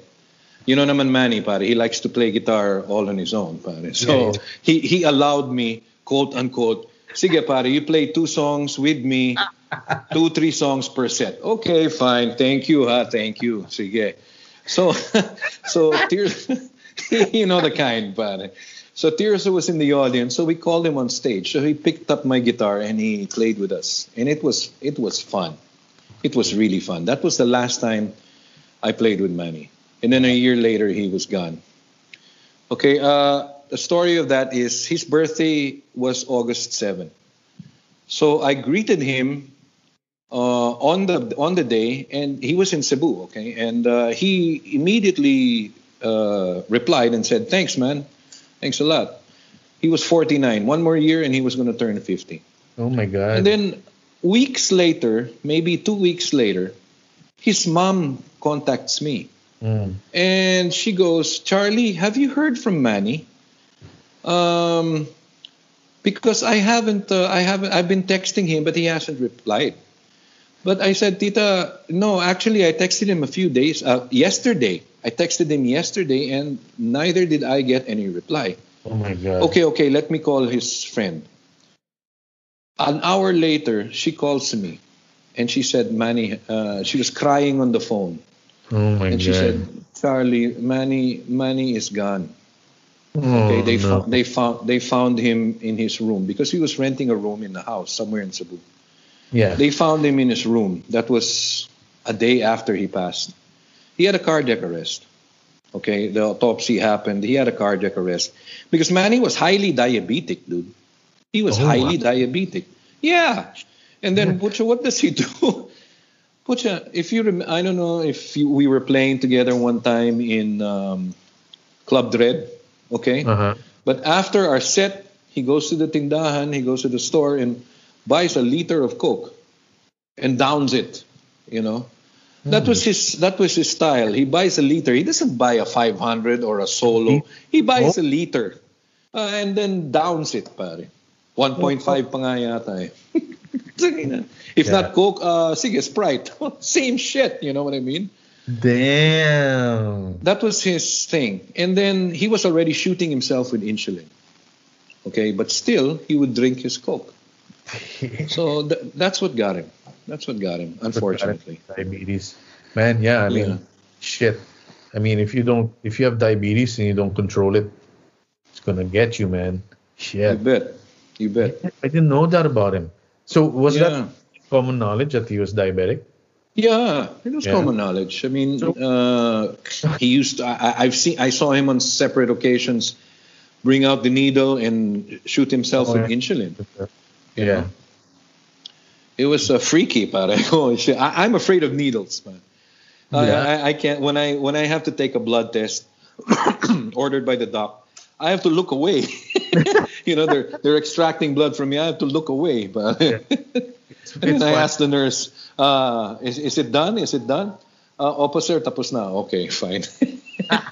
You know, that's how duwag I am. Pare.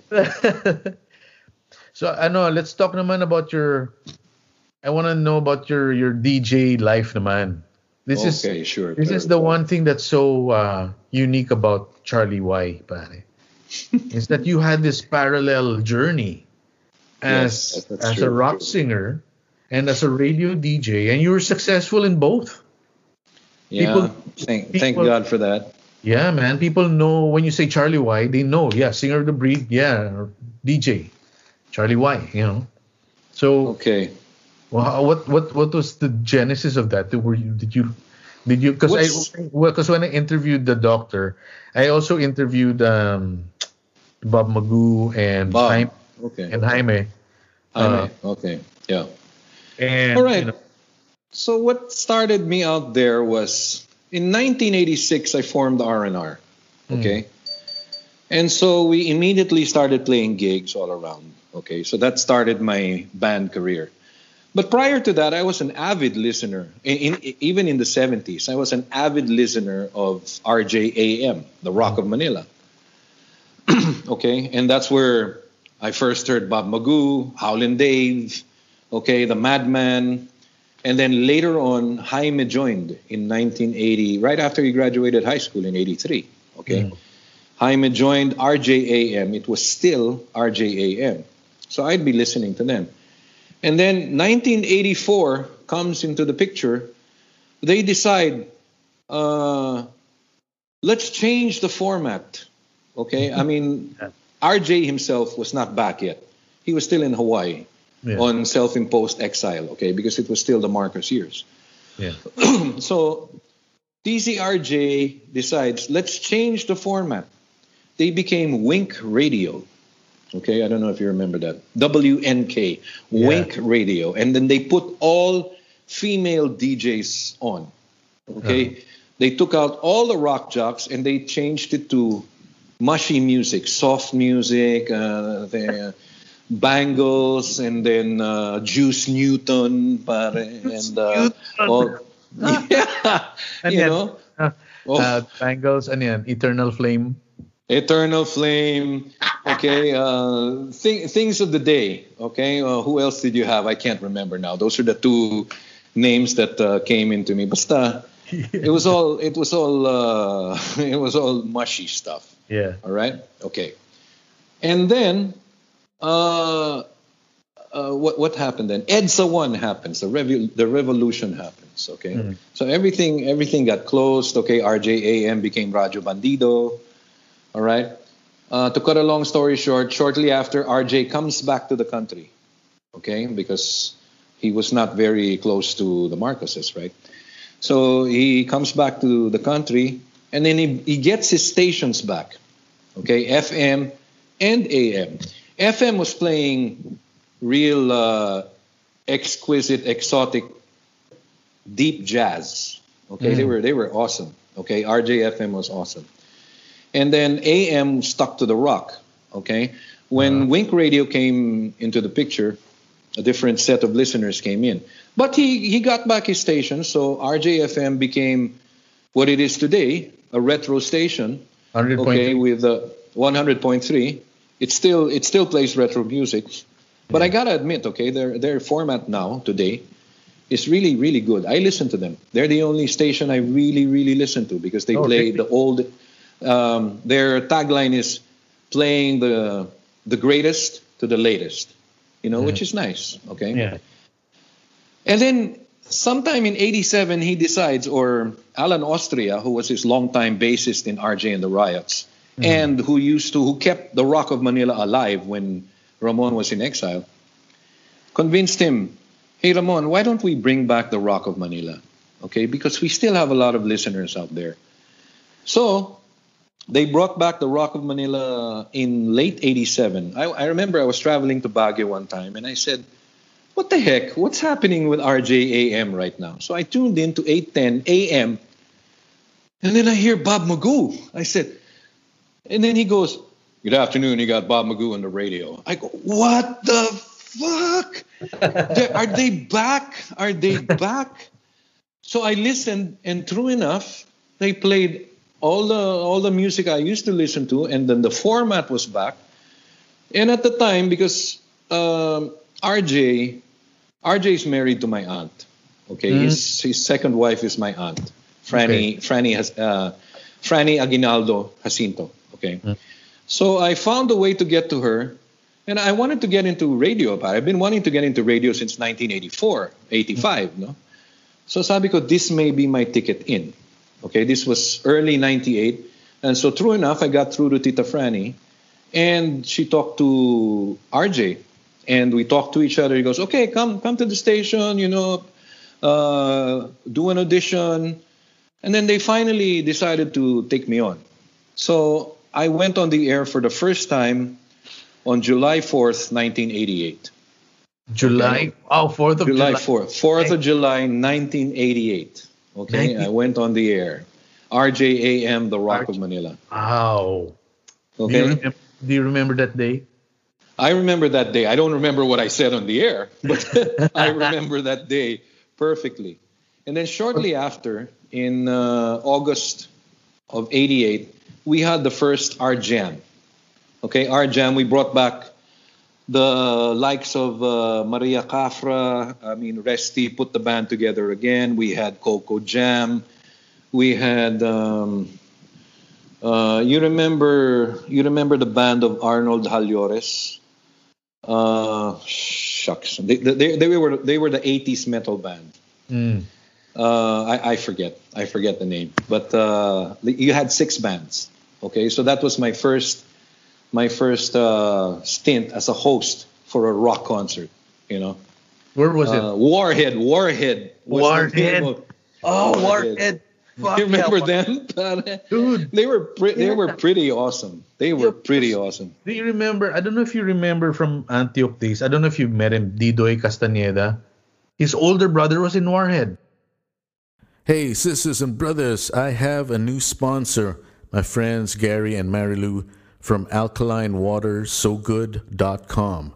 They are international Kangen water distributors. Kangen water is delicious water created from Enagic's innovative water technology.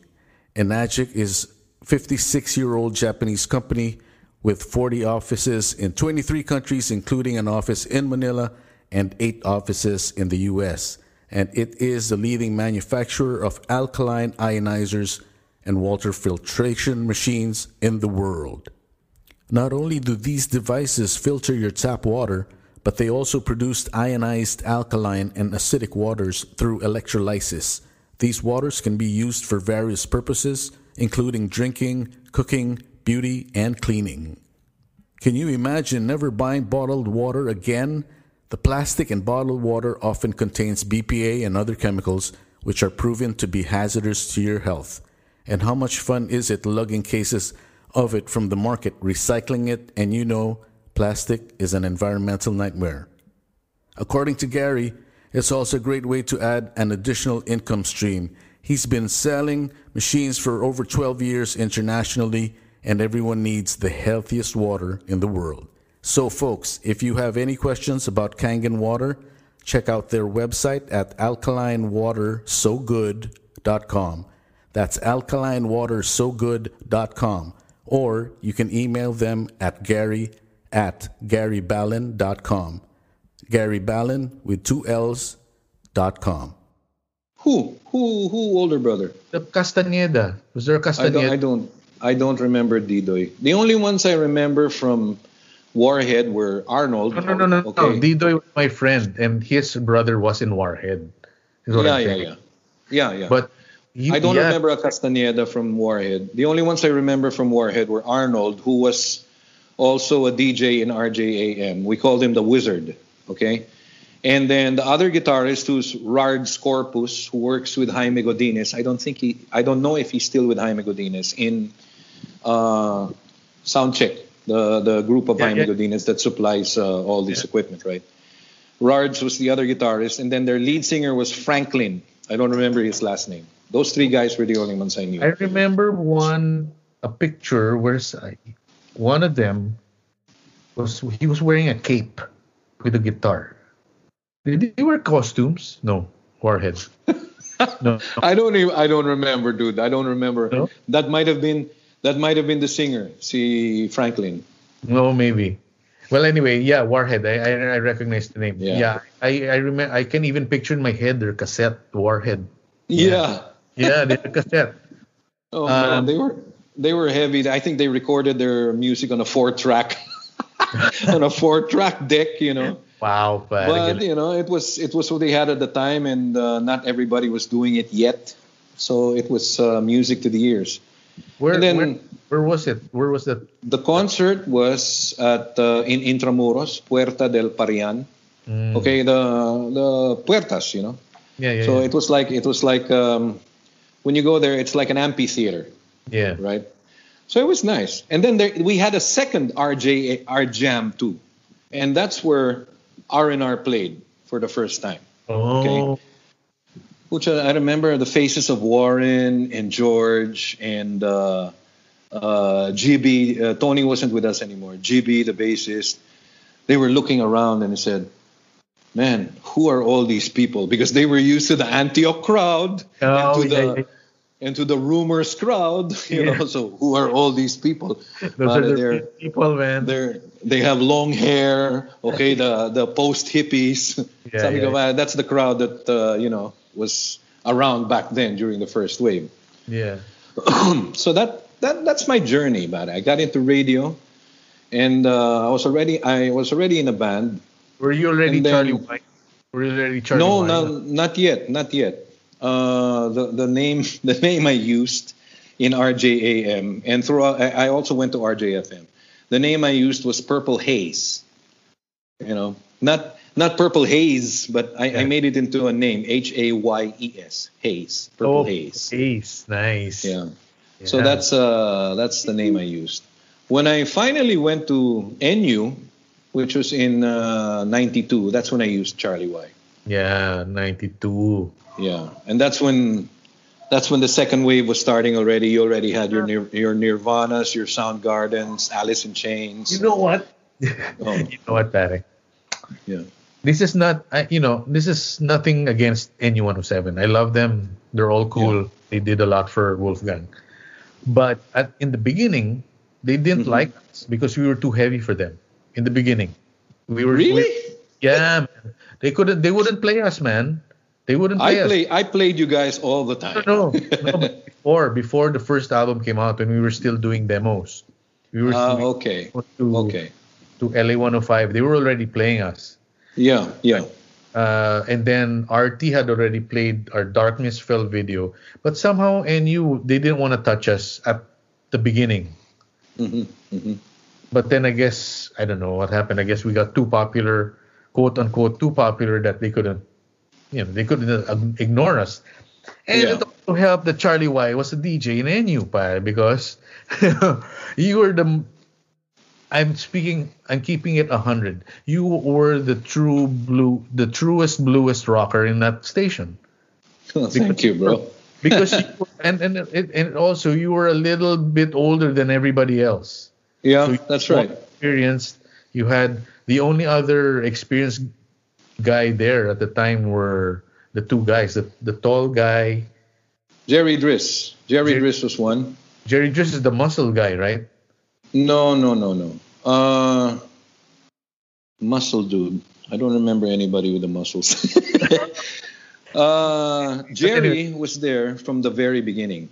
Okay. Yeah. And then you had who are the other guys? What's the station manager? The tall guy. Station manager was Chris Cruz, Chris Hermosissima. Yeah, they're here. Okay. He wasn't very tall, but yeah, he was of good height. No. Yeah.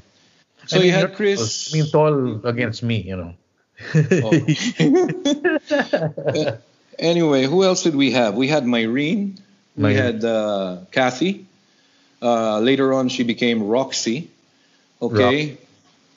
And who were the Marceline. guys? Remember Marceline came later on. Marceline came in 96 already. I'm talking about 93, 94. Yeah, because when I joined NU, it was 92. We were still in Solid Bank building in Makati. Right, that's right. Okay, and then in 93, I think they were kicking us out of there.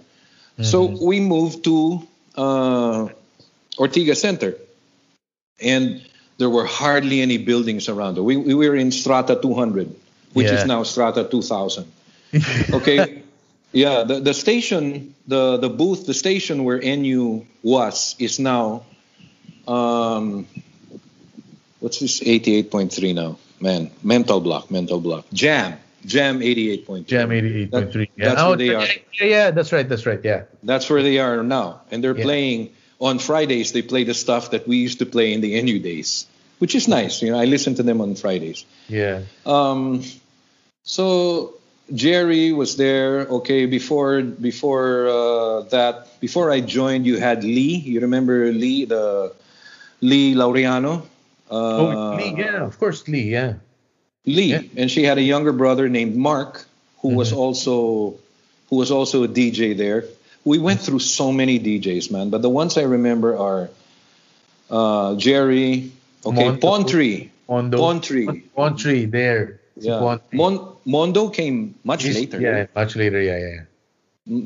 Mondo came about 98 or 99, somewhere there. Okay. Into the 2000s already. Right. The tall guy you're probably talking about was Rolly Lucero, Zach.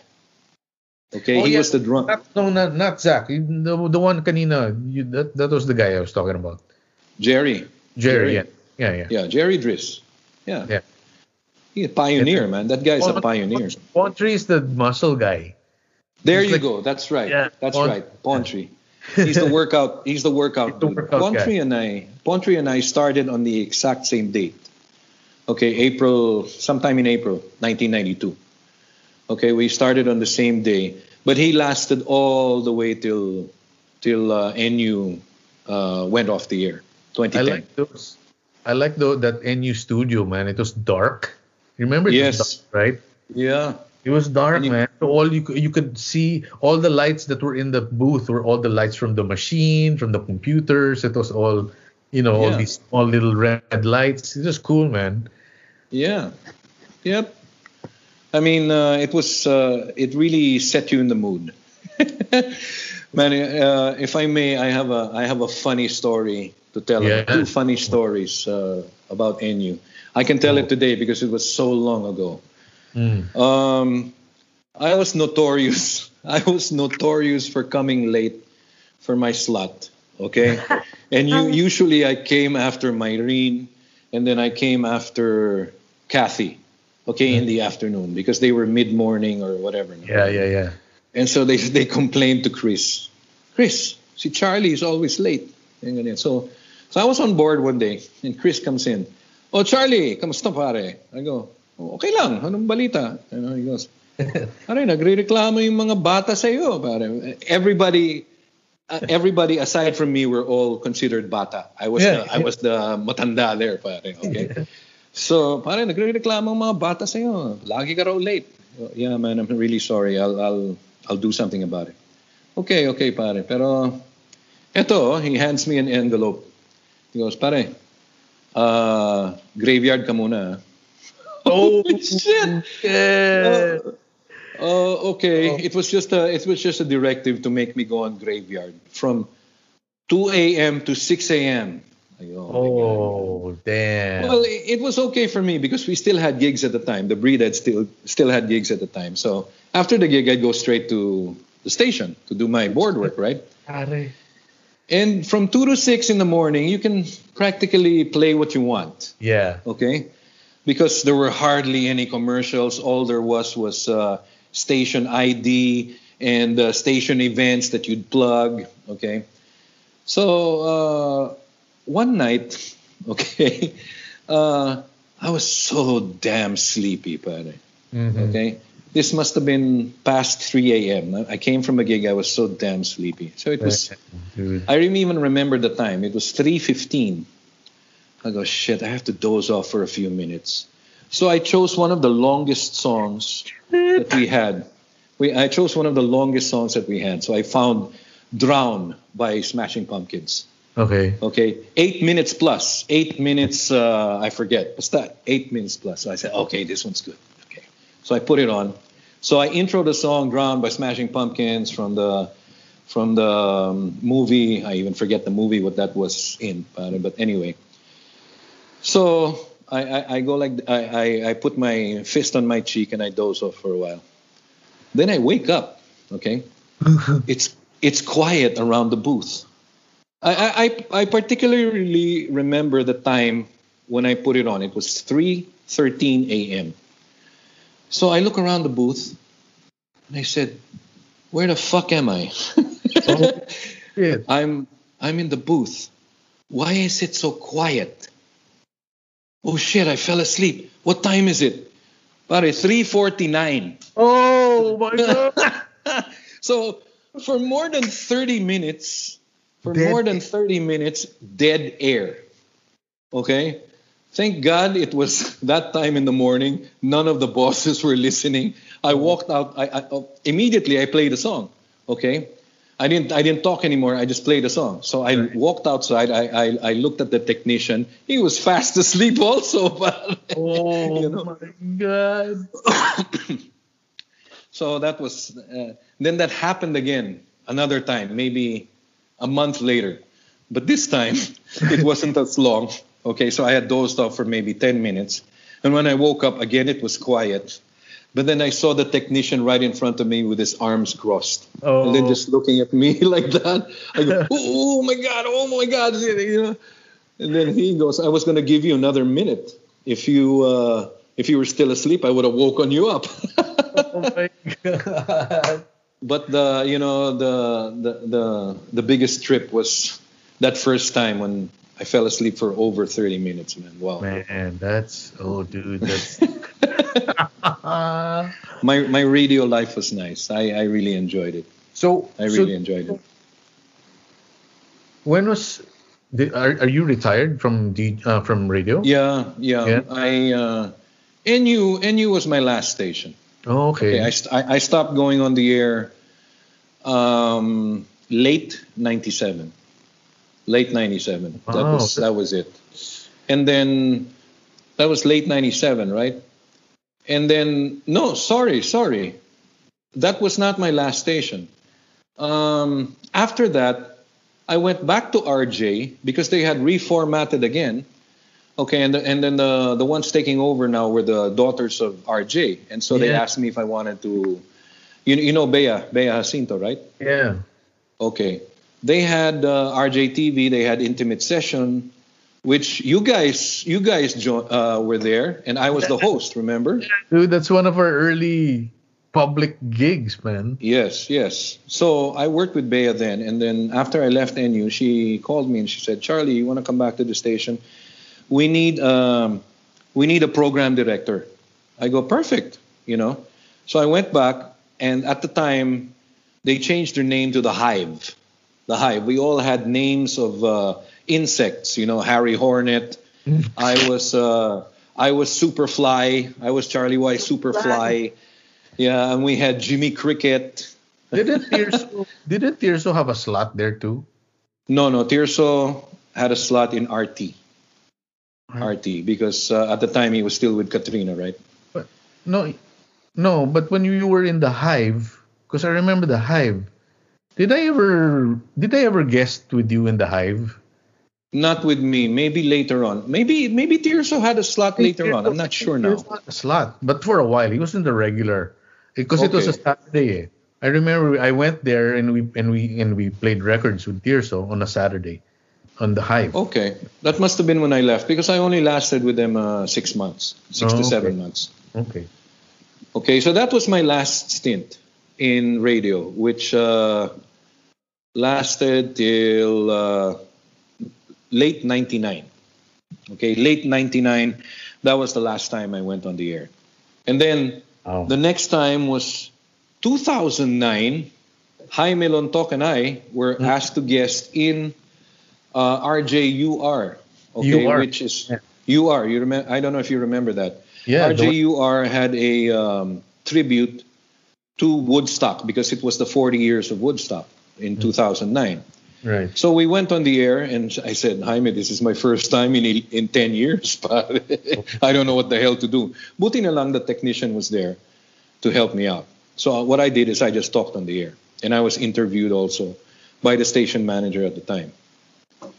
So that's my radio life.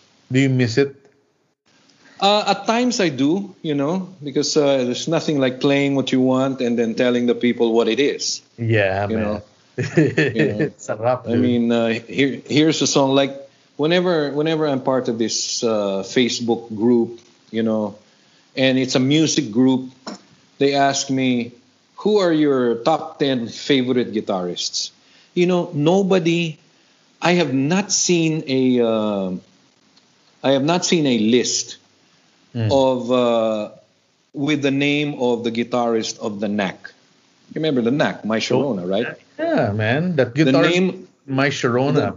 Yeah, and man, when I first heard that vinyl, which I still have today, I played all the songs and I go, shit, man, this sounds so good.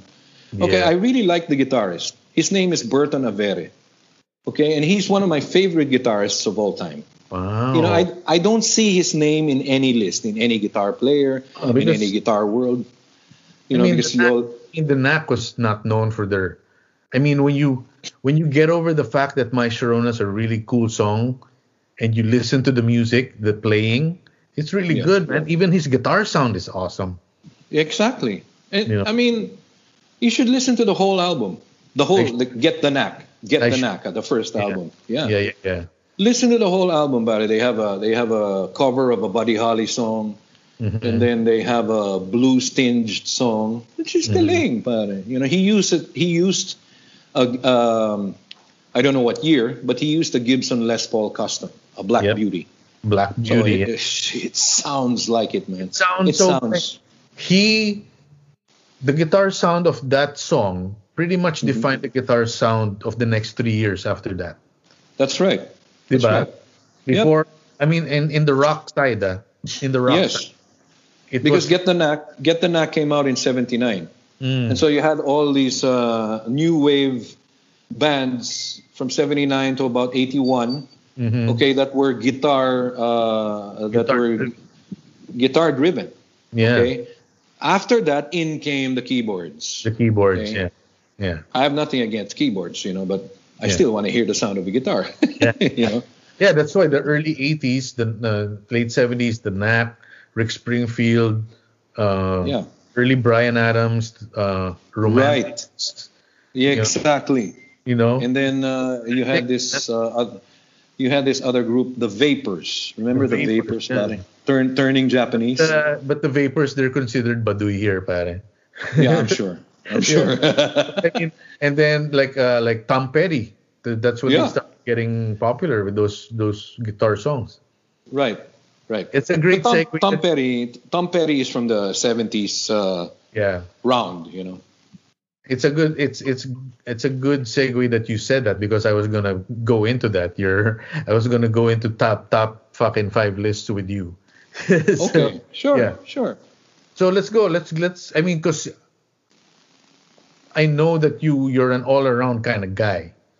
You can appreciate everything in the band. You can appreciate the bass, the vocals, the drums in it. So let's go one by one from your expertise as a singer. Who are your? Let's not say top 5, because I don't like categories. Okay. Who your influences? Who do you love? Good idea. My son, who is an aspiring guitarist. Okay, I just bought him a guitar. It's an SG copy, but it's really nice. It's made by Gibson, but it's not a Gibson. But anyway, my son asked me the other day, Pop, who is your Mount Rushmore for singers? Okay. Mount Rushmore has 4, if I'm not mistaken, right? Yeah. Okay. Let's start with That's a Ian good Gillan. stuff coming from your kid, pare. I know. And he's into the rock scene. He's into the classic rock scene. Nice. Okay, he took his influence from me. Mm-hmm. And the way he dresses now, he likes tie-dye. His hair is long. Nice. Okay, he's not like the normal kid you see here. Right. So I told him, okay, if I have to choose 4, it's perfect because I have 4 influences in vocals. Okay. Mm-hmm. Let's start with Ian Gillan. Okay, Ian Gillan is, man. When I first heard the intro of Smoke on the Water, I was captured. Okay, I said, man, this is the music I want to do. I want to listen to forever. Wow. Which I'm still listening to it today. Okay? Yeah. And then I hear Ian Gillan's vocals, so I researched more on Deep Purple. So he's one. Robert Plant, okay, has got to be another one. Mm-hmm. Okay, because after Deep Purple, I got into Led Zeppelin. Okay, a lot of what the early Robert Plant does, I can't reach. Yeah. I can't reach that high, but Yeah. I do what I can. Okay, of the later days, I really dig David Lee Roth with Van Halen. Mm. David Lee Roth in Van Halen 1. He is so Van under Halen. as a vocalist, man. Yeah, he is. But he's amazing. Van Halen 1 alone. I can sing the whole album to you if you want. Yeah, man. My number 4 would be James Hetfield. Okay? Oh, I just love the way he does it. dude, You know. dude, my God, pare. Yeah, Ibang man. klase si James Ibang Hetfield. klase James si Hetfield. James, pare. Ibang klase si James Hetfield. Can you imagine, pare, you know, on a tour, on a regular tour of Metallica, that's at least 250 shows, okay? Yeah. And they actually lessened that. So now they only, instead of 7 days a week of playing, they play 4 days a week. Okay. You know, on a tour. Pero before it would be 6 days a week with one break. Can you imagine? Okay. So so imagine doing that, singing like that, and playing the rhythm guitar of Metallica. Mm-hmm. Oh my God! Not pare. only rhythm, all those riffs. All those riffs that he does, pare. You know, I mean, when they do Creeping Death, you know Creeping Death, right? yeah, of course. The riff alone is just mind-boggling on a rhythm guitar standpoint. And then he's singing these lyrics about, about Moses and the Black Death in Egypt. Man, yeah, dude.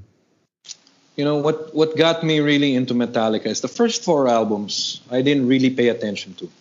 You know, from Kill 'Em All, Ride the Lightning, Master of Puppets, and Justice for All. I heard about them, but the one who was really into them was Francis Reyes. Right. Okay, and when he interviewed R&R back in '88, when we were playing in Rumors, we talked about we loved rock and all this, and then he listened to our set. We were playing A Flock of Seagulls. We were playing Rick Springfield, and we played some Whitesnake. And then he didn't really write a very good article about us, you know. And then he mentioned Metallica. Have you heard Metallica? That to me is rock. Okay, sige, pare. And then later on, when the Black Album came into the picture, Yeah. when I listened to Enter Sandman, I go, oh my God, this is it. Because I was already with Manny, I was already with Johnny, and we were searching for a sound. We were searching for a sound that we wanted to emulate. So I said, guys, this is it. Okay, so we did Enter Sandman as covers. We did Sad But True. Yeah. Okay. I think we did Nothing Else Matters. Those 3 songs. Yeah. And of course, the heaviness of Nirvana came into us also. We did Lithium.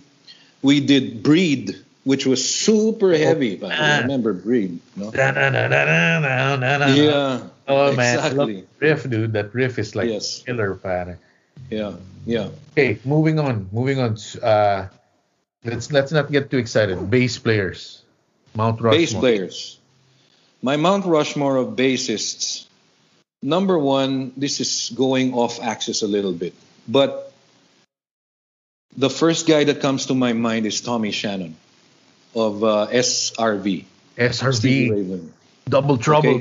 Okay. You bet, pare, the Double Trouble bassist. If you hear the song Scuttlebutting, Uh-huh. okay, from the Couldn't Stand the Weather album, Right. I think that's a bass song more than a guitar song. Guitar and it's song. very short. But you can hear the soul of Tommy Shannon. And you can hear that sound of his P bass. Dude, amazing. Pare, Amazing. Like you said, if the rhythm section is fucking locked, and fucking Yes. those two Double Trouble pare, they were fucking locked, man. Yes. And that's why Stevie Ray just fucking He could do what he wanted to do. to the moon. But, Yeah, exactly. gosh. Exactly. So Tommy Shannon, I would say Geezer Butler would be another guy. Okay, Yeah. because of the bottom end that he put together Fuck with Bill Ward. So that again, quoting a three-piece band, so that again Tony Iommi could do what he wanted to do. do right? what he wanted to do. Yeah. Another guy. Bassists are hard, but I do have my favorites. Okay, John Entwistle of the Who. Pare. I mean, Pare, that is your epitome of a lead bassist. yes. Okay, I And mean still- he And still hold it down.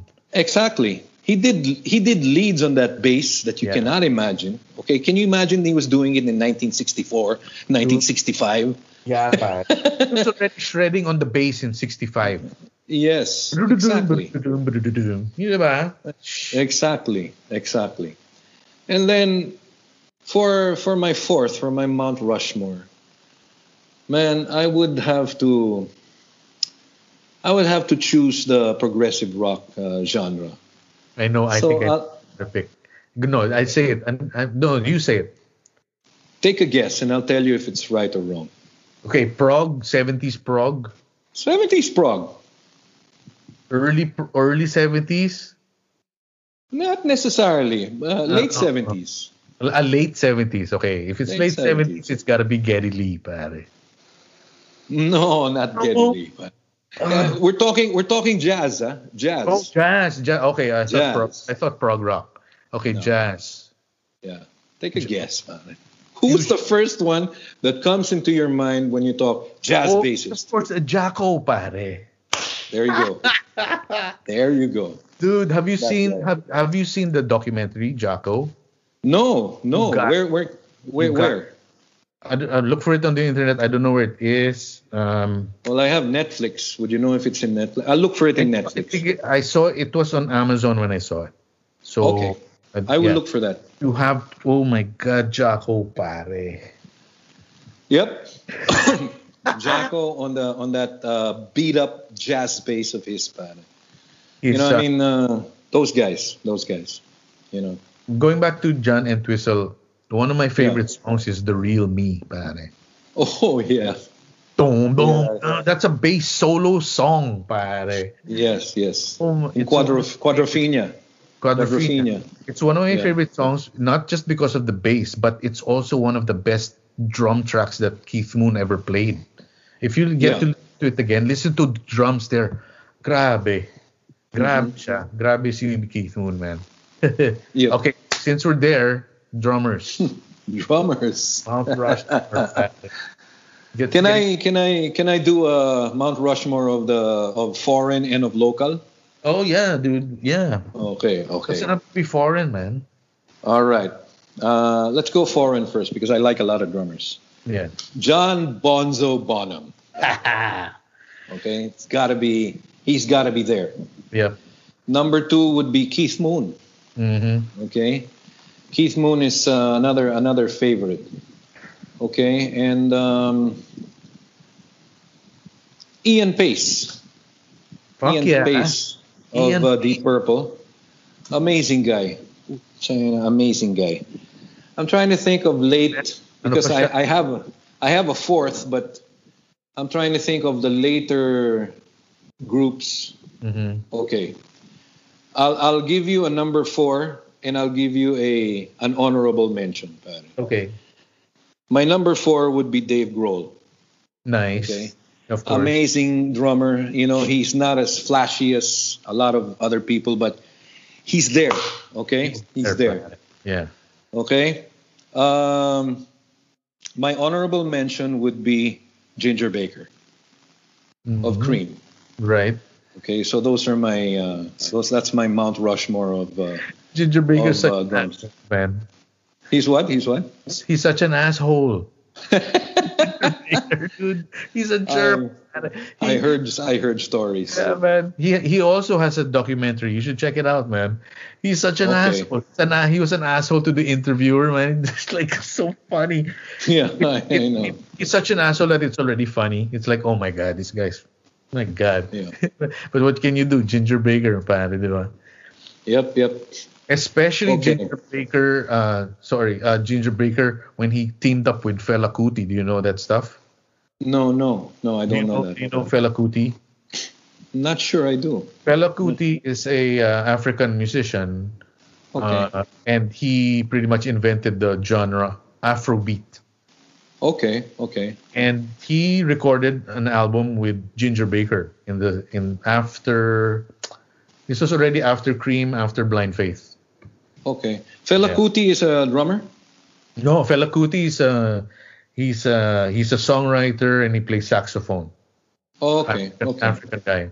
I'm not All sure right. if he's Nigerian or if he's from another place. But yeah. Okay. So the hardest of them all, guitarists. Wait, okay. Before I get to that, I have my list of locals. Okay. Harley Alarcon. Ah. Okay, because he recorded our first album with us. That's right. That was Harley. Okay, because Larry was not back yet, and Benji Santos had just left. That's right. Okay. Harley. I would put Benji Santos as one of my favorite drummers here. Okay, Benji is from the Jerks. The Jerks, okay? yeah. And then he went to us for a while. Yeah. He's the drummer with us on the poster of the first album. Did he play with South Border too? No. He probably did one time or another. Yeah. Okay. Yeah. My third would be. Wait, let me think, because there's so many drummers also that I like. Okay, Baguettes. There you go. Yes. Baguettes. He's now Benji. He's what? Now he's a monk, right? He's a Buddhist monk. Is he? No. Not he's Muslim. No, he's Muhammad. Muslim. Yes, Muhammad. Correct. Yeah. Baguettes. Benji Mendes. Yeah. Okay. And my number 4 would be the guy I'm talking to right now. Oh shit, man. Fuck yeah, man. Hell yeah. Man, that floor that you put under Wolfgang, okay? That floor that everybody was stepping on. It's got to be one of the most solid floors I ever heard here. Oh, thanks, man. No, really. I kid you not, dude. I kid you not. You're not. I remember watching you guys, okay, in you remember the place of Ricky Cui in Alabang, Bottom Line? Yeah. Okay. You guys were playing there and you played Whole Lotta Love. Yeah. Okay. This is still the original Wolfgang. And in the middle, you let Manuel do his thing with the guitar and all that, and you just held the rhythm there. You didn't have to do everything that Bonzo was doing, pare. Yeah. Which was not important. Yeah. Okay? What was important is keeping the song together. And you did that. So, there you go. Thanks, man. I really appreciate that, dude. That's sweet. Yeah, Thanks, that's man. true. Well, I mean, All right. and it's also because all of those drummers that you mentioned, I'm just emulating them. Yeah, and that's true. the way how they carry the song. It's like there's something when I listen to classic rock, especially those bands, it's really the rhythm section that I'm listening to, because the guitarists, they're great, they're all good, but there's that air of competition, between guitarists. There's always that competition, Whereas Yeah. the rhythm section, there's no competition because your mission is to keep the song together. That's right. That's So right. what I learned more than just as much as the playing side of it was these drummers are carrying the song with the bass player. They're Yeah, the rhythm that's right. section. That's old school rhythm section stuff, you know. So that's why. Well, thank you, man. I really appreciate that. You're welcome, brother. Now for the hardest category of all, the guitarists. Guitarists. You can go local, man. I'm gonna have to name more than 5. Brother. Okay. You can go because, local too. Okay. Number 1 would definitely be Jimi Hendrix. Okay. He's the guy I really listened to first. And I said, because of this guy, I want to pick up a guitar. Okay. I can't play like him, nowhere near. Okay.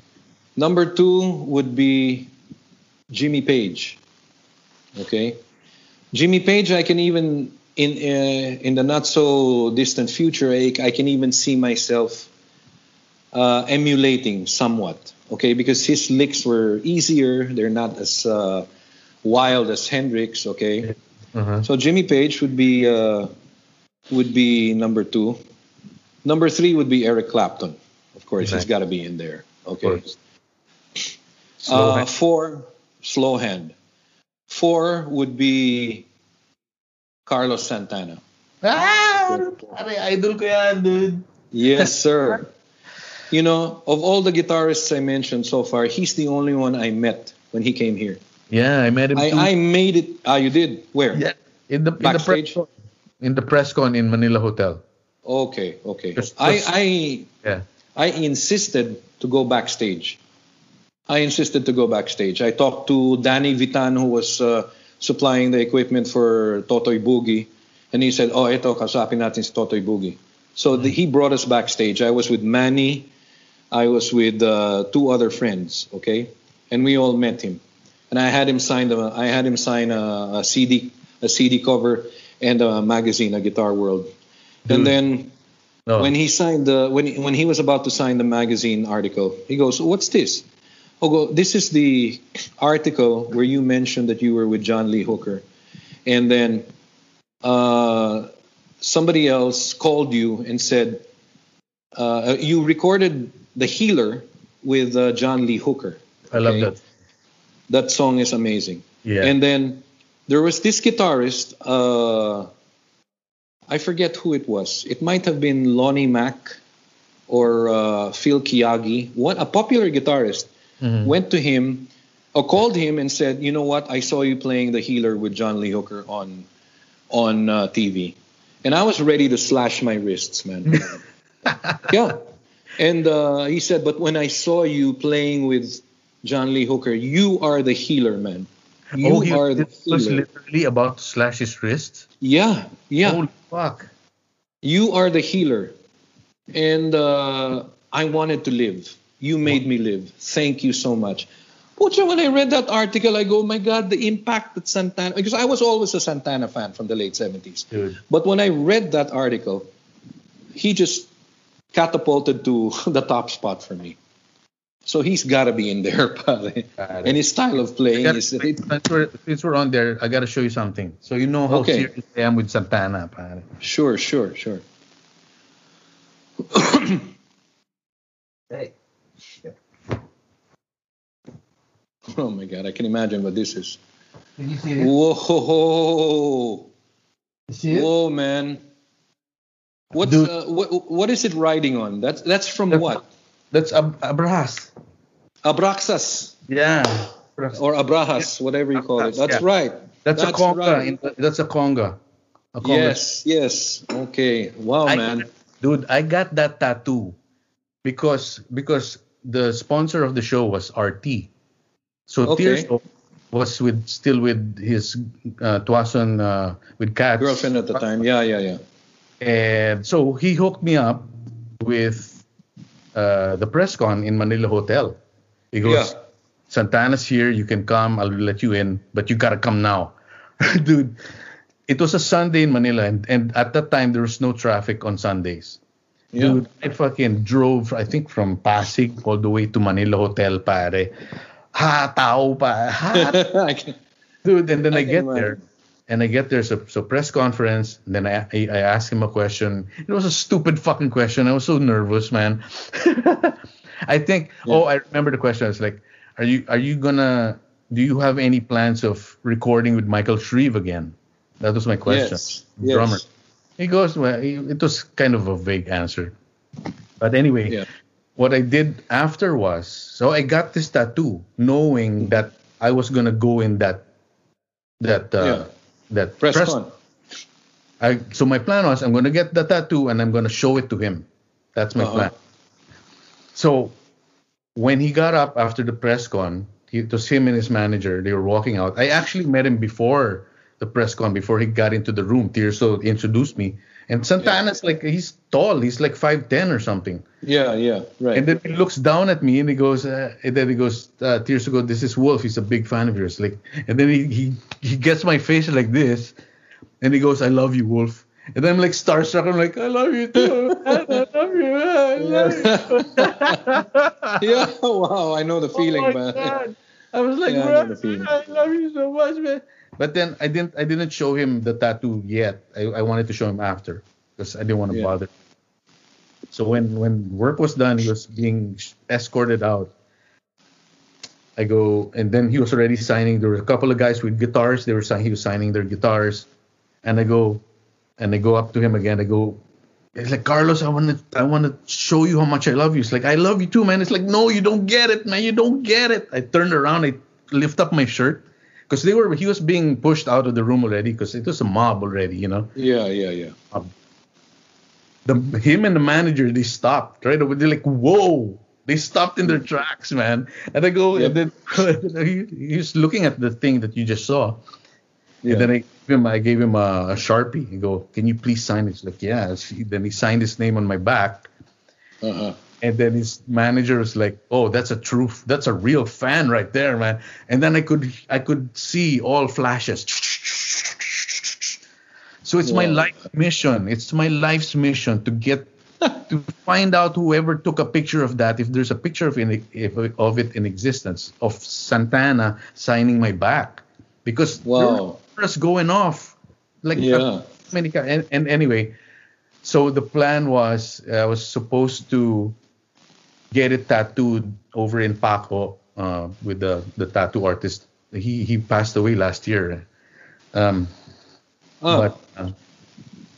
his name escapes me. One of the original guys, you know. Yeah. And but the same night, Lee Laureano calls Wally Chamsey and says, Jason Newsted is in town and he's in club. They're gonna open Club Dread and he wants to jam. You remember that night? Yeah, I remember. I wasn't there though, but I remember that. Yeah. That was the same day as Carlos Santana's press con. So okay. I was like, but I wanna get this tattooed. It's like, no, you gotta come now. So instead of getting Carlos's signature tattooed on my back, I went to the Newsted gig in Club Dread. And of course, we played with Newsted. We played 2 songs, just jamming, you know, 2 songs. So by the time I was done, the signature was washed away from the sweat. Yeah. But you know, then I was like, well, I got to jam with Jason Newsted, so it's fine. But I mean, that's my story, man. Yeah. Do you have an honorable mention? Okay. Local dudes, man. No, I have. They're not honorable mentions. They've got to be part of the top 10. Right. Eddie Van Halen. Holy Moses, man. How can I not put Eddie Van Halen there? Yeah. Okay. That's number 6. Number 7 would be the guy I mentioned earlier, Berta Navere from the Knack. Mm-hmm. All right. He would be number 7. Number 8. There's this other American dude that I forgot. I would have mentioned it. But anyway, let's go with the local. 7 is good for the U.S. The local would be Rene Garcia, okay, of Hot Dog, because good? I never saw him play, dude. I never saw Hot Dog. Man, he had a style all his own. Yeah. Okay. Yeah. I saw him in the early days in 1977. I was a 16-year-old kid in LaSalle Green Hills. I was fourth year high school. Hot Dog played in one of the events in the auditorium. And I only knew Hot Dog at the time. I didn't know them as Red Fox because I was such a kid at the time. I only knew them as Hot Dog. And he had a Gibson Les Paul Gold Top. Now I know what it is. Back then I didn't know what it was. Right. And it was plugged, I think, into a twin reverb. But what he was playing, man, he was playing the intro to... no, he didn't play the intro to You Really Got Me of Van Halen. But he played intros to songs that I was listening to at the time. I think he played the intro to Jumping Jack Flash. And I said, Hot Dog can do this? And then he was doing his solos. Pare. No finger tapping, no Van Halen stuff. But he had his own. And his sound was amazing. So he got me on, yeah, man. He got me on that date, on that day. Okay? And then when the Breed was starting, he helped us out. He would play with us in our live gigs. He taught Manny how to play Satch Boogie of Joe Satriani. Wow. He could do that. Yeah. Yeah. He could do that. So Rene is up there for me. Wow. The next local guy would be Wally Gonzalez. Okay? Wally is just there. He'll just ask, anong kanta? Anong key? And then he just put in his voice on his guitar. I mean, you knew it was him. Okay? Yep. My last one would have to be my comrade Manny Amador. Okay? I mean, being on stage with him was an experience. I will never experience that again. Never will I experience that. Watching him, hearing his sheer volume, okay, watching him do what he did with his guitar, and watching him break the strings on every set, okay, and me have to talk in between songs. He goes, talk. I have to change the string. Oh my God, man. Yeah. I go, dude. Treat your guitar like a lady. I used to tell him back in the day, treat your guitar like a lady. Don't treat it like a piece of shit. You know what I mean? But, Manny was Manny. So he did what he had to do. There you go. I have going back to Wally. I just want to, because Juan de la Cruz, they played here in the States. Oh, yeah. And a tour. Maybe, oh gosh, that was a long time already. And Three-Headed Dog, we opened for them in San Diego and LA.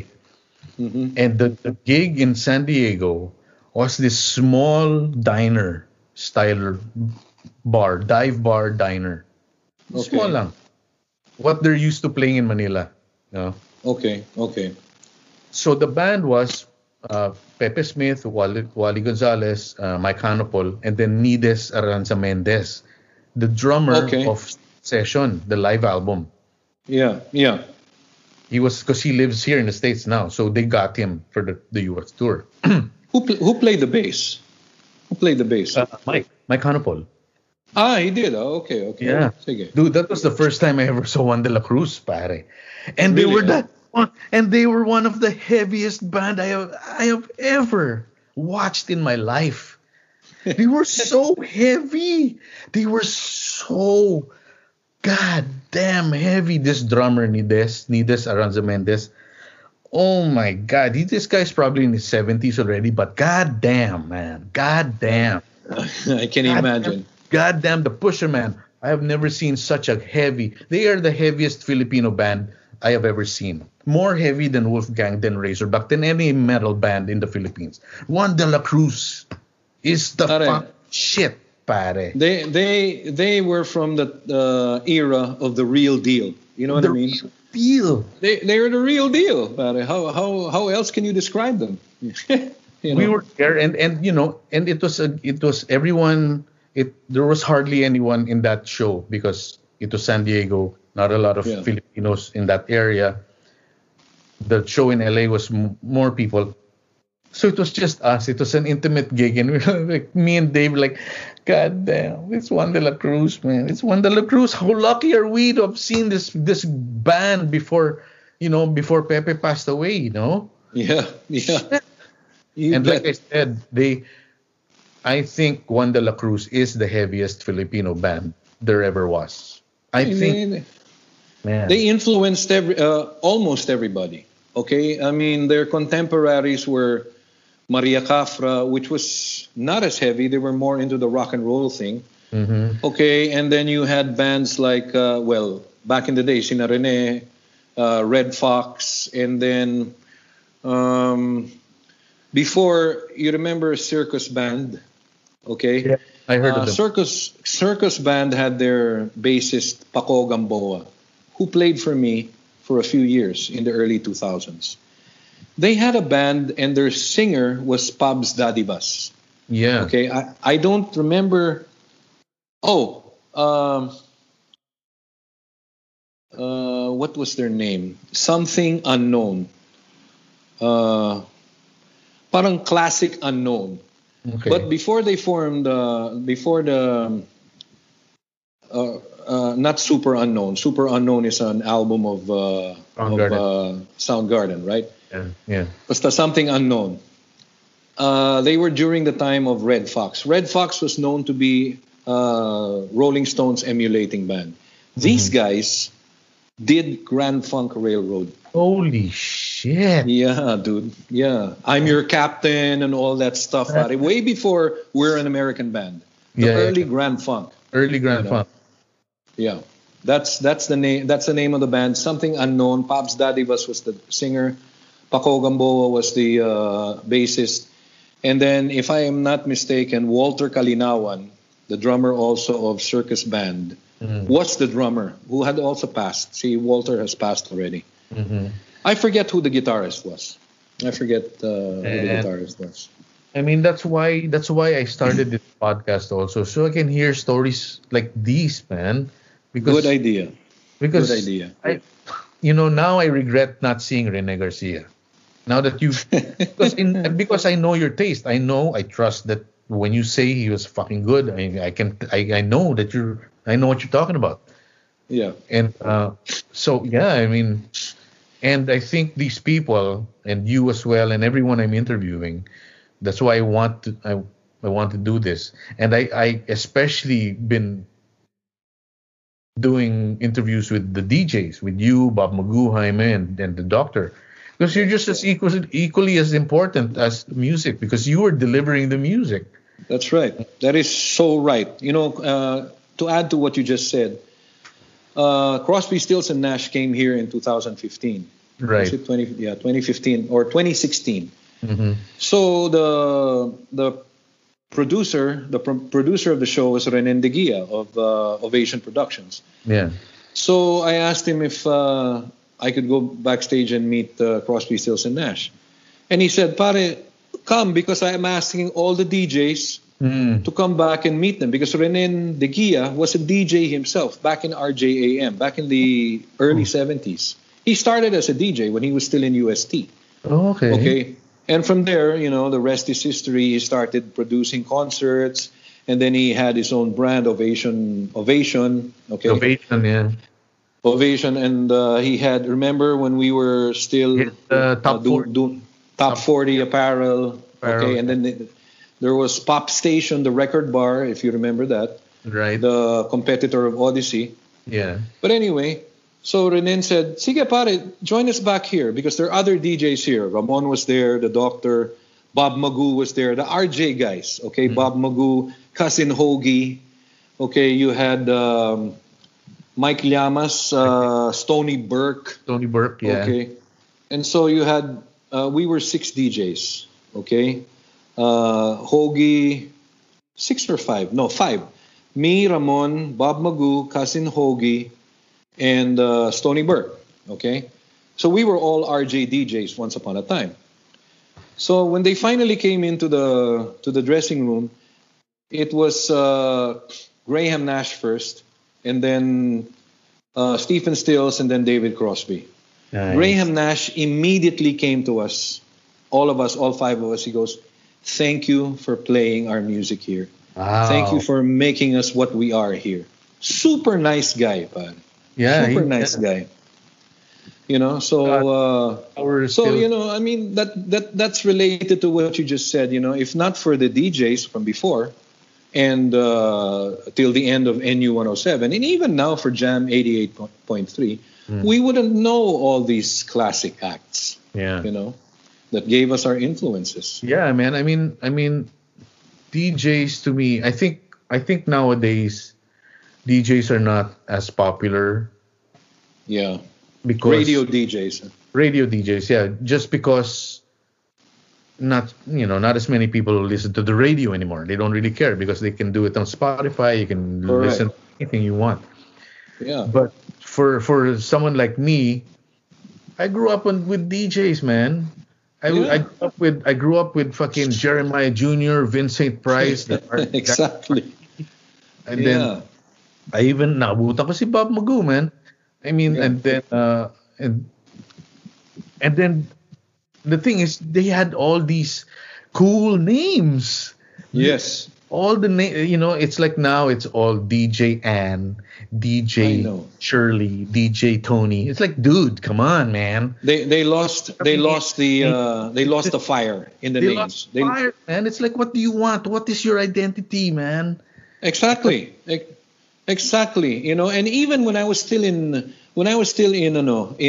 radio, you had in NU 107, you had people coming in there with just using their first names as on-air names, as what did you call it? Not handle. Handle is for CB. On-air name, okay? Yeah, on-air, yeah. Like, yeah. Like me, I don't know. something like that. Okay, yeah. I forget the term, but anyway, like look at Ramon. Ramon is the doctor. There's character there. You had Bob Magoo. Okay, you knew it was an air name. Okay, what was Jaime? Later on, he was the Gaucho. And then in the early days, he was Big Jim. Okay.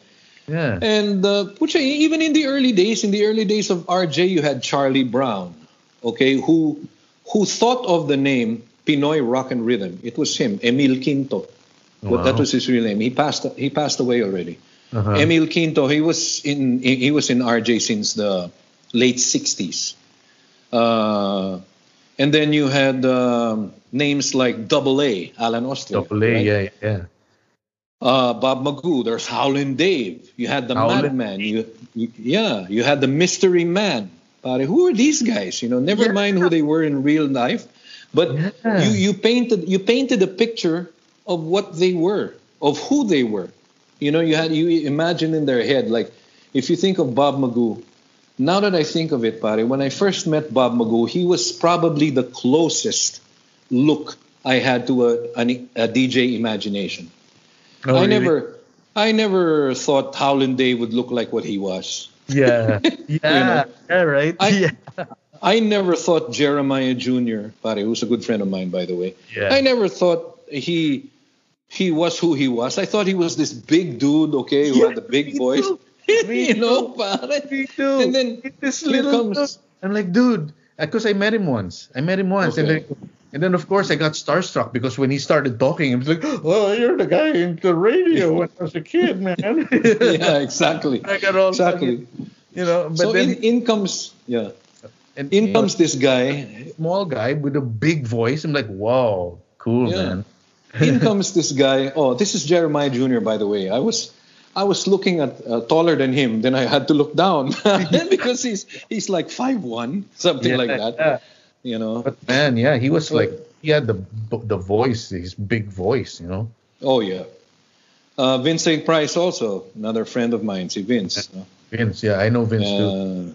Eric Kane, he had names like Eric Kane, Johnny Cesar. One of my favorites, not as a DJ, but his call sign is the Ghost. Oh. Si Manolet. Yes, si Manolet. The ghost with the most. I'm like, cool. Yeah. Si Manolet pa. The ghost with the most. Yep. And then nowadays you have DJ ganito, like you said, DJ. I mean, I listen to her every day, okay? And she looks damn good too. Her name is DJ Jamie of RJ. She's Drive Time. She's the Drive Time announcer. Okay. She looks really good. Super cute, super cute lady, and really nice too. DJ Jamie. But to me, she could have thought of a better name. There's no mystery. Like again, there's no if mystery. You're right. I'm DJ Shadow Boxer. Like, whoa, why? Yeah, I know. That's the thing. That's the thing with the DJ names. It's like when I first heard Bob Magoo, it's like, why is he Bob Magoo? There's the mysteries right there with his name. It's like, why did he? For me, that's how I'm nerdy with that kind of stuff. It's like, why did he name himself Bob Magoo? I guess he's Albert, but why the Magoo? Does he like in the early days of RJ? I'm talking RJ because they had the coolest names. You had a guy by the name of Captain Hook. But this was way early, maybe 69, 70. We're talking like that. And then if you had a cool name already, then you can use it. Right. Like, for example, they had a DJ named Jake Taylor, but that was his real name, Jake Taylor. I met him about 2 years ago. And then Hoagie Pardo, okay, cousin Hoagie. Yeah, cousin Hoagie. That was a cool name right there. Yeah. Okay. Dante David, his last name was David, so Howlin' Dave. Howlin' Dave, with my first band Hysteria with Edmond, we were in RJ Junior Jam. Oh yeah, I remember that. Saturday afternoon, and Howlin' Dave was the host, and he took a liking to us because we were playing the heavier stuff of that time, Def Leppard, White Snake.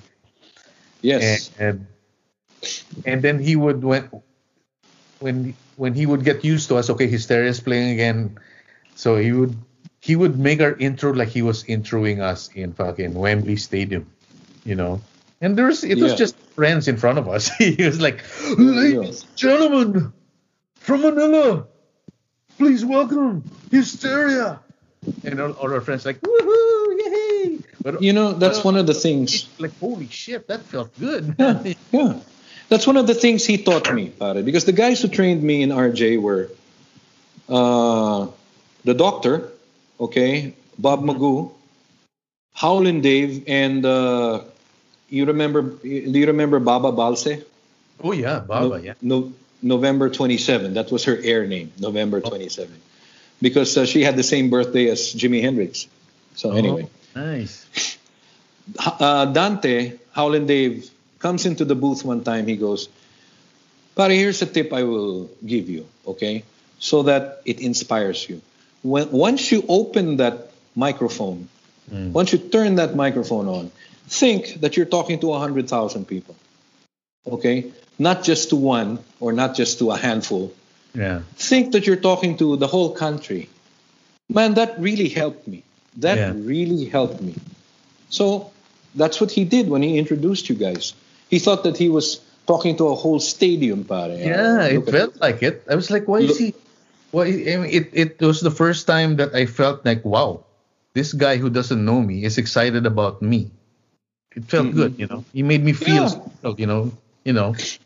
Yeah, he gave you guys the inspiration for that particular gig. The confidence, and the inspiration. Yeah. All right, so before we end, I want to tell you a story. Cool. Your 45 minutes turned into 2.5 hours, dude. That's good. It didn't feel like it at all. But anyway, go ahead. So anyway, this is about the breed, and my first and only acid trip. Okay. With LSD. Okay. Minko was your drummer at this time. All right. And it was already by this time. Yeah, Calio was still a little popular. It was still popular, but it was a kind of dead night on Wednesday. That particular night was kind of sparse, Okay. So it was my first and only acid trip, and we started off in Pasay with the Coco Jam people, and they have a hangout there, the Bosch residence. Okay. Yeah. Pepito Bosch, and Yeah. so it was it was me and Kevin Roy, and Miguel Ortigas was our ninong. He was taking care of us, making sure we don't freak out, Yeah. His brother Iñaki. So we start off in that house. Iñaki was with you guys at the time? He was with us. It was him and Miguel. They were taking care of me and Kevin. Okay. So we go to because I had a car, and I didn't want to drive on acid. So it's like, Iñaki, can you be my driver tonight? To whatever. So So we start off in that house, and then everybody gets bored but me and Kevin are already tripping, so we're not bored. We're already tripping, but everyone else who is a little more sober than us are like, let's go, time to go. It's 10:30. Let's go out. Who's playing? Wednesday, we're going to the Breed, Calle. And then me and Kevin were like, we're going to watch the Breed right now. 'Cause we were starting to fly. We were starting to take off, man. Like, what, the Breed? Manny Amador right now? I don't know, man. Shit. It's like, Miguel's, okay lang yan. I'll take care of you guys. Let's go. So, okay, we go to Calle, and you guys are playing already, man. And it was actually full on the side of the bar. You were guys who were already playing at the far end. It wasn't here by the door. It was still at the far. Okay. And the side, the bar there was a lot of people at the bar, but the tables were a little empty. So I go to the bar, and my hair's down. I still had long hair, and dude, I was already tripping, Pat. I was already fucking going out of my mind. So I'm like, there's so many people, and then you guys are playing, and then we sit down, we get a table, we sit down, Miguel, me, Kevin, and you're playing, dude, and I'm hanging on to the chair for dear life, dude, because it's the Breed, it's the volume of Manny Amador, and I'm like, at the very least, I was in front of Johnny, so I wasn't getting the full Marshall stack. Yeah, the full brunt of Manny, yeah. So, but I was hanging on for dear life, man. It felt like fucking wind was just, you know that ad of TDK, the guy in the yeah, exactly, like that. That was my feeling. Or the first scene in Back to the Future. you know, when Marty McFly gets blown away by the dude, I was like that, hanging on to those chairs in Cali, those big wooden chairs. I'm like, oh shit! I'm shouting, shit! And then the rest of the back, there was no one in the back. There's just one table here on the right. But every time when you would play, I would hear fucking the crowd noise of Wembley Stadium. Really, man? Behind me, I would hear it. I was already tripping now. I was starting to trip. So I would look behind. And there's nobody there. The walls behind us were empty. There's no one there. I'm like, oh shit. Where the fuck? And then you guys are still playing loud, diba? And I remember Minko, he was playing his heart out, dude. Minko's a great And then and then I could hear it again. And then I would look back. That's quite a trip, man. Yeah, dude. That's quite a trip. That was just the start anyway. And then and then it would happen again when I would face you. Then I would look back. It's like, what the fuck is happening? And then I remember one guy in another table starting to get annoyed because I was looking back at nothing. So I was like, this goddamn fucking guy's crazy. It's like, no, I'm just on LSD, my friend. I'm sorry. But that's my story with the Breed. That whole set, it was probably your second set of the night. The whole set, I was hanging on for dear life. I'm like, and I couldn't leave because I was stuck in there. Yeah. And on the chair. And then finally, you guys stop your set, break. And then in Cali, the break, everyone goes out into the street, right? That's right. And then that's when the tripping started to continue. I'm like, and then fucking Johnny comes out, and then I think he goes, balita ko may naka-acid dito, and then I start smiling at him. It's like, tangina mo, pare, nakingit ka, pare. And then the trip happened, but that's my story. My first and only acid trip. I'm glad we gave you a good trip, pare. Yeah, dude. It was amazing, man. I have never felt that intensity ever. You know, I mean, Good, that's because good. I've never had anything stronger than LSD, you know. But Yeah. yes, man. I mean, so that's my breed story. So Great. thanks, Great. Charlie. And Anytime, bro. It's been a pleasure. It's been a pleasure recounting all those wonderful years. You know. what's your jersey? Is that Lazio? Actually, I don't know, pare. You don't know. Who is that? Is that the one? Yeah, I think that's Lazio. That's Okay. Italian. All right. These were given to me by my nephew, pare. So Oh, so he's the football fan, I guess. yeah. There you go. Well, anyway, Charlie Y, ladies and gentlemen, WDRS Talk, Charlie Y, one of the great singers of Pinoy rock and one of the Thank you, great man. DJs of Pinoy radio. Such a pleasure, man. Thanks a lot, buddy. It's All right. been great talking to you. I'll catch you And, soon, okay? Take care, man. Once you get that fucking vaccine, get it, man. Oh, yes, definitely. For sure. Thanks a lot, Wolf, pare. Thank You you. take care and stay safe, huh? Peace, See you, brother. bro. Peace, man. Okay. Right. Bye. Charlie. Thank you. Bye.